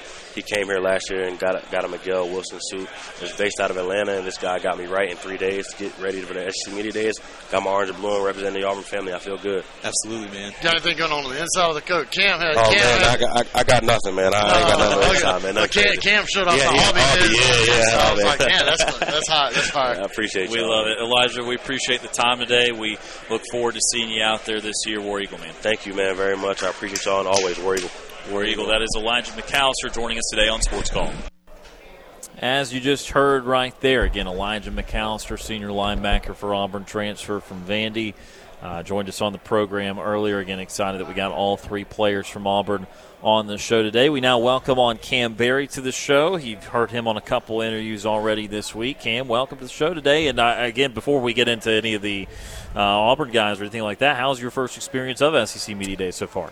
It's been great. I'm glad to be here. I'm loving it. Meeting all these different people, getting to talk to the players like we did earlier today. And, just taking it all in, honestly. Just a real, I'm just super happy to be here, blessed to be here and be able to do what I love and experience all of this, for the first time and hopefully to be able to experience it multiple times more. So I'm just really glad to be here, really excited to continue to, experience this. And, I'm doing great. I'm over the moon. So we've just had Elijah McAllister on. What have you thought about some of these Auburn guys, Kam, as they've looking ahead to a new regime and a new season? They seem excited, and they seem very, very into what Hugh Freeze is preaching, what he's trying to instill in this team, the culture change, a lot of the hard work, and talking to guys like Elijah McAllister, who, by the way, is extremely well-spoken, very, very well-spoken individual. I noticed that from the jump. He was very prepared. When he had his speech, apparently he was the first player to have an opening speech prepared. Just a very calculated, well thought out guy, going for his 3rd degree at he had 2 degrees at Vanderbilt, going for his 3rd at Auburn. And he's going to be the jack linebacker out there. So really excited, and it's like I said, these guys they seem very, very into what Hugh Freeze has going on, and they all seem extremely, extremely bought in. The one thing I was going to say about Elijah McAllister, and I mentioned it in that interview, he comes across as so intelligent. He comes Definitely. He comes across as a guy that would absolutely be a two degree guy at Vanderbilt University, and he comes across as a guy that has a very, very bright future ahead of him. And that was the thing that I was so struck by. And I have to imagine, and he spoke about his faith a little bit. So when you take into consideration, he's an older guy. He's been around the SEC. Granted, it's been at Vanderbilt, not Auburn. However, that mentality that he brings to the table and that he can bring to the room, you think about younger guys in this program that have come from really, really bad situations, and they need somebody that they can look up to that is maybe not necessarily a coach, but one of their teammates, a leader, a team leader, and not a coach. He seems like the guy that is the one that could take them under his wings. Somebody who could truly set an example. Exactly. Yeah, it's like, listen, absolutely. You don't have to be a fool. You don't have to act a fool. You don't have to do stupid crap. Do your business. Yeah. And handle it. And that's what he found. I was thoroughly impressed with him. First time ever meeting him. His intelligence it jumps out at you at just how smart that guy is. Yeah, and he's joining a side of the football that has not had a lot of question marks over the last few years for Auburn. He's joining a side of the football that has brought in some good transfers on that side, but it's not like the offensive line was or the wide receiver room was, where it was Hugh Freeze has got to address this right now. They've got to address this right now. It's a side of the football that I think a lot of Auburn fans still have confidence in that defensive side, and so he's adding to it. He's adding a lot of smarts. Obviously, he went to Vanderbilt, and so he's intelligent, but he's got a lot of football smarts. He's got a lot of football smarts on him, and it comes off when you talk to him. It really does. You can tell that how what his football IQ is, what his mental IQ is. He is going to be a pivotal part of this defense. And the fact that he is experienced, there's a lot of transfers that came into this program that are from smaller conferences and don't have the same, have not played in the SEC. He's played defense in the SEC against some of the best offenses in the country. Last year, I can't tell you Vanderbilt's schedule off the top of my head. I know they played Georgia. I know they played Florida. They played all the SEC. But he played defense against some of the top offenses, Tennessee, Kentucky. He's joining a defense and helping them in what they need to get accomplished this year. Yeah, with Elijah McAllister, look, again, there was some production there. Did not, absolutely wow the stat sheet or that sort of thing. You always wonder how a guy like that would fit into a bigger program. There was a guy, obviously, we've talked about Jalen McLeod earlier in the offseason, the transfer from App State, that did have a couple productive games at App State. But with these guys, it goes both ways. You're fighting with more fighting with tougher competition, although obviously McAllister was in the league. But then also you have more talent around you. And in that sort of narrative, does it open up other pathways for you to succeed? This is a part of the team, though, that I think that we've not given a lot of talk to. We've started to more in recent time as we're starting to break down the season a little bit more, starting to get into preview season and all that good stuff. But again, we've talked about in small doses how the defensive front last year was not overly impressive. It was one of the weaker fronts Auburn's had in a while.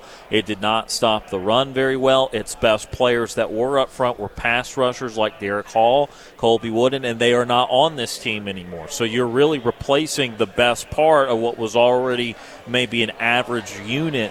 And so there are going to need to be key contributors that we're not expecting, not anticipating, that on paper may not be the five-star stud that we talked about like yesterday with like Harold Perkins of LSU, someone that jumps off the page. It's going to be by committee production. That's not just for the pass rushers. That could very well be for the linebacking level too, where they're going to have to rotate some guys early in the year.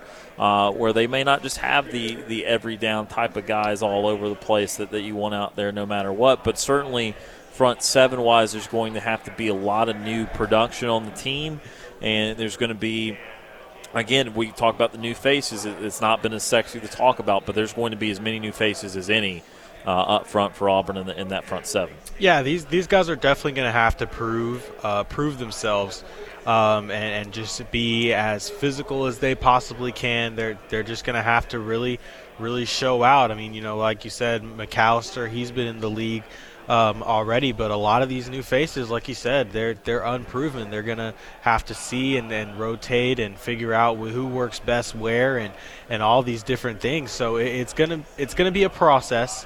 They're not going to come out and immediately be extremely productive, I don't think. I think they're going to have to kind of get their feet wet in the league a little bit, or at least just within the team aspect and actually playing Auburn football to see if they'll be able to produce what we have become accustomed to expecting to see from an Auburn D-line.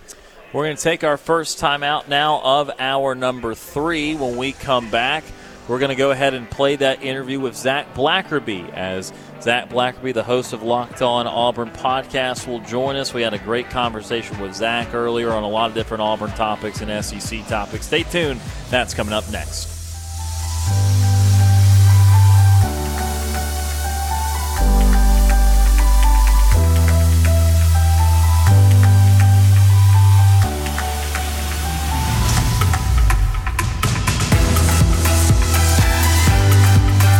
Want to join our conversation? Tweet us your thoughts on Twitter at SportsCallAU. Let's get back to Sports Call on Tiger 95.9. Feel free to give us a call at 334-887-3401 or toll free at 1-888-9-TIGER-9.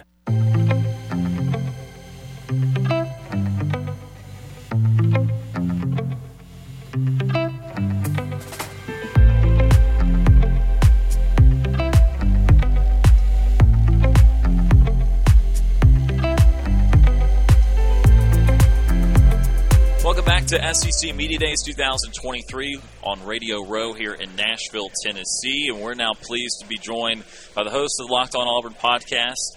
We got Zach Blackerby today. Zach, how are you feeling? I'm good, guys. How are we doing? Nashville's been great so far. Yeah. It has been a lot of fun. It's been very smoothly run. I don't know if you recall a few years ago, first year in Atlanta, they had Radio Row, disjointed from the College Football Hall of Fame. Yeah. Last year they fixed that. We were all in the Hall of Fame. But that first year we were walking outside. It was like a 7 or 8 minute walk to get to the main media room and stuff. It was brutal. Yeah, and then last year it was better, but it still wasn't fixed. You still had to weirdly go out and then up and over. Sure. It's all right here this time. I love the layout of this place. It's been excellent. So let's get into Auburn a little bit here, Zach. Yeah. Obviously an off season with a lot of player movement, and in this age of portal, that's always going to increase. But 20-some-odd players in the portal, not to mention the high school stuff. Just kind of rate how Auburn did, not only in terms of the quantity, but in the terms of quality as well. Yeah, you look at those 20 transfer guys, most of them are going to start or at least be in the rotation. So, not only did they just get bodies, which is kind of what it felt like happened in the transfer portal in the previous seasons, he got players. He rebuilt the offensive line. He got several guys that are either going to be starters or be in the starting rotation on the defensive line, may have gotten your starting linebackers. Then the receiver room looks totally different than it did 365 days ago. So these are all guys who are going to compete, and quarterback, obviously, it seems like it's going to be Peyton Thorne. We'll see. Robbie Asher's going to do everything he can to make that not happen. But, I think the quality is certainly there.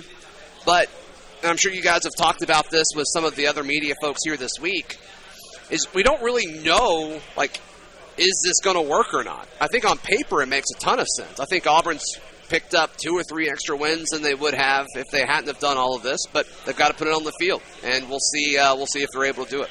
And speaking of just some excitement and how Hugh Freeze has retooled this team, Auburn set a record for season ticket sales and 67,000, I think 500 tickets, something like that. Just talk about how the fans seem to kind of pick up on how he's changing the culture and really built some new excitement for the team. Yeah, I think Auburn fans are desperate for a good football team again. it's like as a fan base, we were just like longing for some sort of excitement, somebody to cheer for in Jordan Hare Stadium. We saw that movement really start with Cadillac, right, against Texas A&M. I mean, I think that's going to be a game that Auburn folks talk about 20 years from now. Like in the history of Auburn lore, when Cadillac led Auburn to that SEC win, it's going to be part of it. Then I don't think the energy's really slowed down. They hire Hugh Freeze.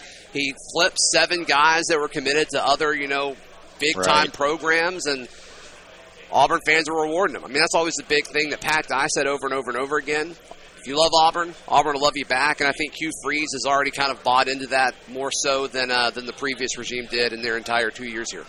I think, Zach, when we're looking at trying to parlay that momentum, as you said, it really has changed the equation of, all right, this team was probably around a 6-win team, just given also what Brian Harsin did. Now the hope is you can kind of expedite the process a little bit. Where are you in terms, and with Auburn related, but also just overall with the state of college football, what is the new timetable for success? Because we've seen in years past, back when it was more of a slower roster turnover, the 4 to 5 year plan. Yeah. But it seems like it's just constantly sped up. Where's the proper level of expectations we go year 1, year 2, year 3? Yeah, I think it varies based on, what your roster looks like, but I think Hugh Freeze is putting the pressure on himself for this to be a 2 or 3 year build, because he talks time and time again, the 2024 and 2025 recruiting classes is what's going to make or break his tenure. And he's right. And so he's killing the 2024 class so far. They need more dudes, but it seems like over the next 3 weeks that's certainly going to fall into place, and Auburn has a chance to have a top 10 class.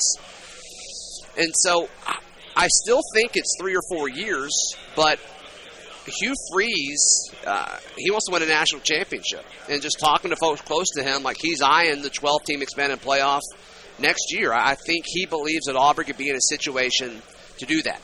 The issue is a lot of these positions that he rebuilt so quickly, you're going to have to do it again, right? I mean, you're gonna need to dress up the offensive line, because it seems like most of those guys are planning to leave after this year, or they run out of eligibility. You're going to have to revamp your running back room. If Peyton Thorne's really good, you may lose him to the NFL draft, and you're going to have to rebuild your defensive back room, which I think is the best position group on this team. And so I think you're going to have to lean on the portal just as much this year as you did last year. And so he may have to flip the roster again to where it's all of his dudes just about. And that's not necessarily a bad thing. And then that following year, when it's really his program, I think that's kind of where it's like, okay, what are you going to do, Hugh Freeze? Let's look at the passing dynamic, not only from the Peyton Thorne side of things, but also the wide receiver room. It's been a long time since there's a 1,000-yard wide receiver. Yeah. And what struck me is that Hugh Freeze has targeted a completely different type of wide receiver than what we've seen in the Malzahn days. Gone are the jet sweep type of guys, bubble screen type of guys. We've got these 6'3", 6'4" dudes coming in here. What do you think of the pieces that they've added, and is that your preferred style of wide receiver, seeing some of these bigger body, longer guys? I think it's about balance, and it's not that, Malzahn and Harsin didn't go after those guys. It's just they didn't land these big physical players on the outside. I think Hugh Freeze has a better track record with those. He can go to these kids and show them Laquan Treadwell or A.J. Brown and say, hey, I can help you turn into this guy that the NFL really covets, who's willing to pay a lot of money down the road. Auburn, it's not that they didn't have talented receivers. They just had 6 slot guys that all couldn't be on the field at the same time. And so it's all about that balance, because the best receiver in Auburn's room is still probably Javarius Johnson, despite, everybody paying attention to Jair Shorter or Shane Hooks or Nick Marner, all these big-bodied outside guys that they brought in through the portal. But they still got a great mix of that. I mean, they've got Johnson, they've got Coy Moore, they brought in Caleb Burton, who hasn't really played at the next level, but if Ohio State wanted to play receiver, there's something there, right? Their track record's pretty good. So I think it's about that balance. And, also they dressed up the tight end room with Rivaldo Fairweather. Luke Deal, of course, is here in Nashville this week as well. And so it's all about balance, and it's that nice mix. I still think you're going to see some of the gadget stuff, some of the bubble stuff, because the Hugh Freeze offense and a Philip Montgomery-style offense, they want defenses to have to defend every blade of grass and constantly think and make decisions. And I just don't know if we've really had that at Auburn over the last few years. So It's about balance, but man, he's getting some big wide receivers. It's going to be fun to see how that translates. And then talking about high school recruiting when it comes to the wide receiver position, obviously Auburn just missed on Cam Coleman, who decided to commit to Texas A&M. How, I guess, is Hugh Freeze going to be able to talk to these receivers and say, hey, we can still get you at a solid level and get you to the NFL? Does he have to kind of just sit there and prove it, or how do you think he's going to have to go about that? I'm sure there's some of that. Proof of concept. What does it actually look like? And I think some guys are listening to him. I mean, Bryce Kane, the kid from Mobile, just got his 4-star on 3, I think, when 247 and Rivals update their rankings. He'll probably be a 4-star there as well. Perry Thompson's a guy that it seems like there's a good chance he could possibly flip in the near future. Everybody's kind of eyeing that weekend at Big Cat weekend coming up at the end of the month. But, I've asked a lot of folks, like, would you bet on Cam Coleman staying at Texas A&M, or would you take the field somewhere not Texas A&M? And all of them have said the field. And so we'll see what all happens there. But I think a few things matter. Like, one, how does the passing offense look under Hugh Freeze? But also, what's the offense look like at Texas A&M as well? I mean, we heard from Jimbo earlier in the week, and it's like, he's excited about his controversial offensive coordinator, but also didn't really want to talk about it. No, really did not. We got to see what that looks like. It may be off to that marriage may be off to a rocky start. We don't know. Well, certainly would not be surprising with those two personalities. Talking to Zach Blackerby, the host of the Locked On Auburn podcast today. A couple more for you, Zach, as we sit here on Radio Row. Let's look at some of the teams around Auburn's space coming into 2023. The Texas A&Ms, the Arkansas, the Ole Misses of the world. Some of these teams have had fascinating up and down when we talk about A&M in 2020. They were winning a New Year's Six Bowl. Last year, they were wondering what the buyout was for Jimbo Fisher. Someone like Lane Kiffin, where some of the best success in Ole Miss history for the first 20 or the last 20 games until the final 3 to 4 games of last year, the Auburn drama and all of that. So as you compare these teams to Auburn, what would be a key for Auburn to try and win these 50-50 type of games and kind of jump the line in the SEC West, even though it is the last year of the divisions? Yeah, I mean, even when Auburn was playing at its worst over the last few years, it was close with those teams. And so I think the tricky part of this is of the 3 that you mentioned, 2 of those are on the road. Obviously, Auburn goes to A&M, and it's going to be kind of early in the season. And Auburn's going to start a lot of dudes that didn't go through spring. And so what does that look like? Are they going to be able to kind of have their feet up under them and ready to go at that point?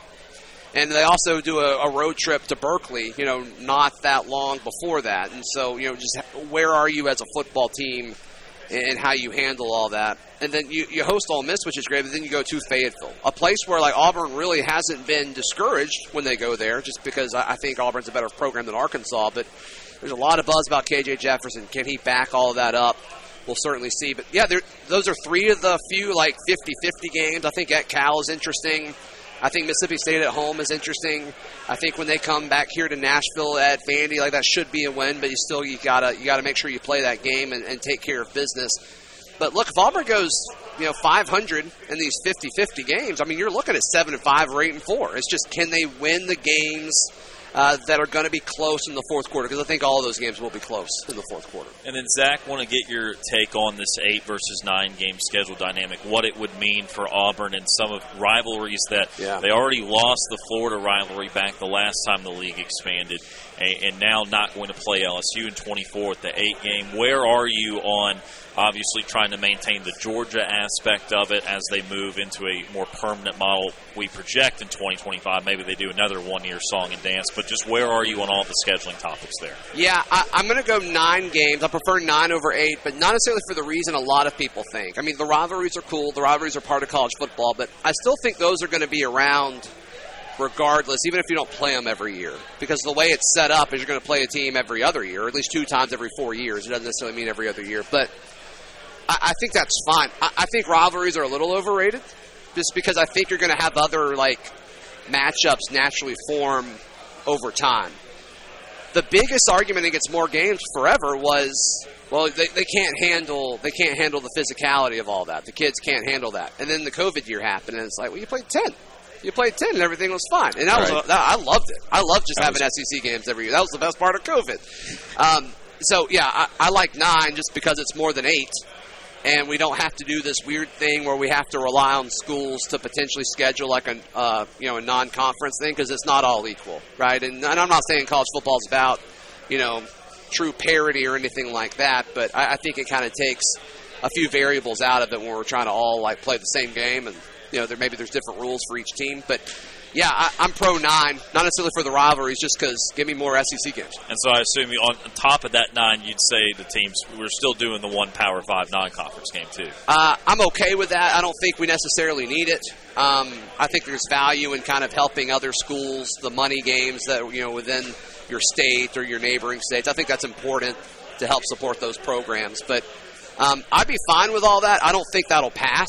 I don't think the coaches will vote for a 9-game SEC schedule and you have to play a non-conference P5. I just don't think it'll pass. But if that were to pass, yeah, I'd be all for it. Zach Blackerby joining us today, the Locked On Auburn podcast host. Zach, where can we find the Locked On Auburn podcast? Yeah, available wherever you get your podcast, and also every day on YouTube. And you can read all of our written work at auburndaily.com. Sounds great. Zach, we appreciate the time today, and best of luck with the podcast throughout the rest of Media Days week, but then also going through for the fall. Absolutely, guys. Thanks. Of course. Zach Blackerby joining us today on SportsCall.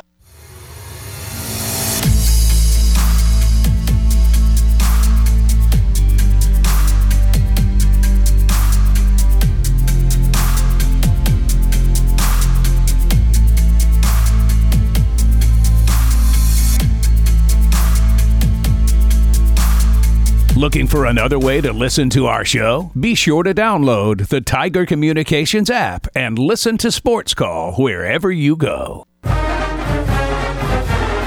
I'm Corey Grant, former Auburn football and NFL running back, and you are listening to SportsCall on Tiger 95.9.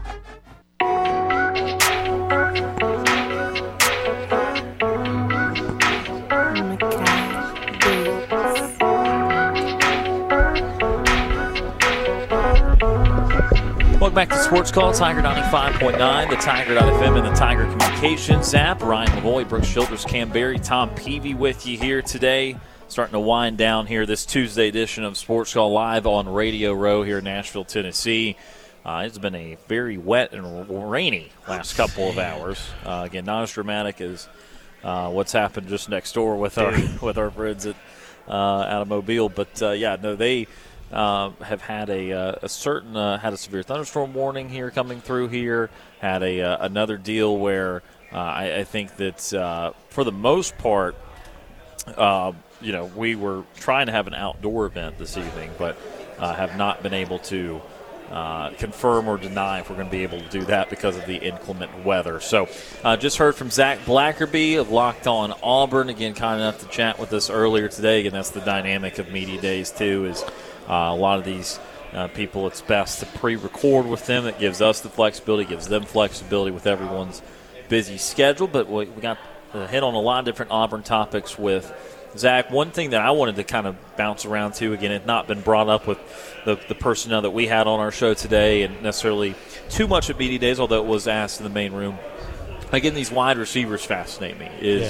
A lot of talent, a lot of bigger wide receivers. And we know that a lot of the successful Ole Miss receivers for Hugh Freeze were kind of those bigger-bodied guys. We also know that Auburn, in years past, kind of due to their scheme and what they like to do, had kind of the smaller, quicker type of wide receiver. So just having guys like Hooks, Mardner in here this year is exciting just to see kind of a different element. I know that Hugh Freeze and Gus Malzahn get compared a good bit, but one way that they do clearly differ is that type of personnel they like out there on the end.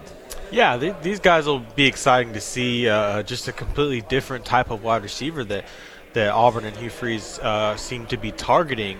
Obviously, you kind of do need what the previous regime was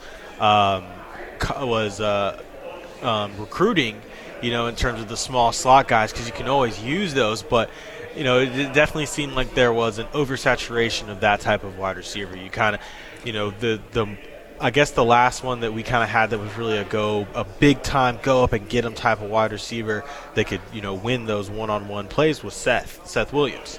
Haven't really seen a guy like that since then. So it'll be interesting to see. Going back to Seth, he was pretty successful at Auburn.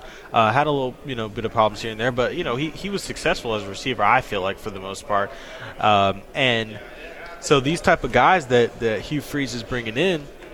It'll be a good change of pace. It'll be good to see that we have 6'4", 6'3", 6'5", like all out there ready to potentially dominate their matchups, win these one-on-one balls, just go up and get them, be physical, different things like that, and might still be able to have plenty of speed and take off. So it'll be exciting to see. I'm definitely curious to see what these guys will be able to do, and hopefully they will end up being a productive group, because Auburn hasn't had a 1,000-yard receiver in who knows how long. And, it also helps when you're going up against the DBs of the SEC. You look around NFL rosters right now, and really for the past several years, there's a lot of SEC defensive backs on those rosters, especially from the SEC West. When you talk about guys out of Alabama, out of LSU, it's big. It's a plus when you can get some of those bigger body wide receivers to go up against those very aggressive DBs. We've seen when Auburn's defense has recruited some undersized DBs. You've seen when the bigger wide receivers go after them. You've seen what can happen. I don't want to bring up bad memories, but the national championship game against Florida State a few years ago. And so if you can get bigger wide receivers in, it helps in going up against the defense of the SEC. And if you can spread the field out a little bit more against some of the more aggressive defenses like a Georgia, like an Alabama in the conference, that opens up the running game too, which is something that Auburn has prided itself on for many, many years, of having one of the top running games in the country and always having a top-level running back in their stable. And if the defenses know that you don't have a threat on the outside, they're going to sell in. They're going to sell in on the run, and they're going to stop the run, and then you can't do anything. And so having those threats on the outside that can go up and can get win the 50-50 balls and get those win those battles on the outside really opens up the offense for Philip Montgomery and Hugh Freeze. Real quickly before we get to the Nightly TV Guide and wrap things up today, also heard from other teams, heard from Vanderbilt at the beginning of the day, heard from Georgia, heard from Mississippi State at the end of the day. Of course, can't get to all those programs like we did yesterday, but hit on Georgia for just a minute. Yes, the question was asked. It was via Pat Forty, who asked about the traffic violations and that sort of team, or that sort of thing. You also just had a history lesson. What was it, Minnesota in the 30s? That was the last time someone three-peated. And, again, you look at Georgia's schedule, and, again, I know that Steve was arguing about it earlier. By the SEC standards, still comes out on the easier end for sure. And Georgia will probably make it look easier with the way they play. Again, I would contest that an average team from another conference would not necessarily love the schedule either. But from Georgia's point of view, they've got to feel really good about the season. They're going to be in the mix for that three-peat and for that history, but Kirby Smart was not really too interested in that. I think the comment he made is, I don't know if the kids are going to be that enthralled by a 1930s history lesson. I don't think that's going to necessarily motivate them as much. But, again, Georgia, they do have a quarterback dilemma of sorts, or at least a unproven commodity at quarterback. But just relying on, again, that defense, which has been as good as it gets the last couple of years. Yeah, I mean, we talked about it, and we've talked about it all week, and people have talked about it all, throughout this day for Georgia.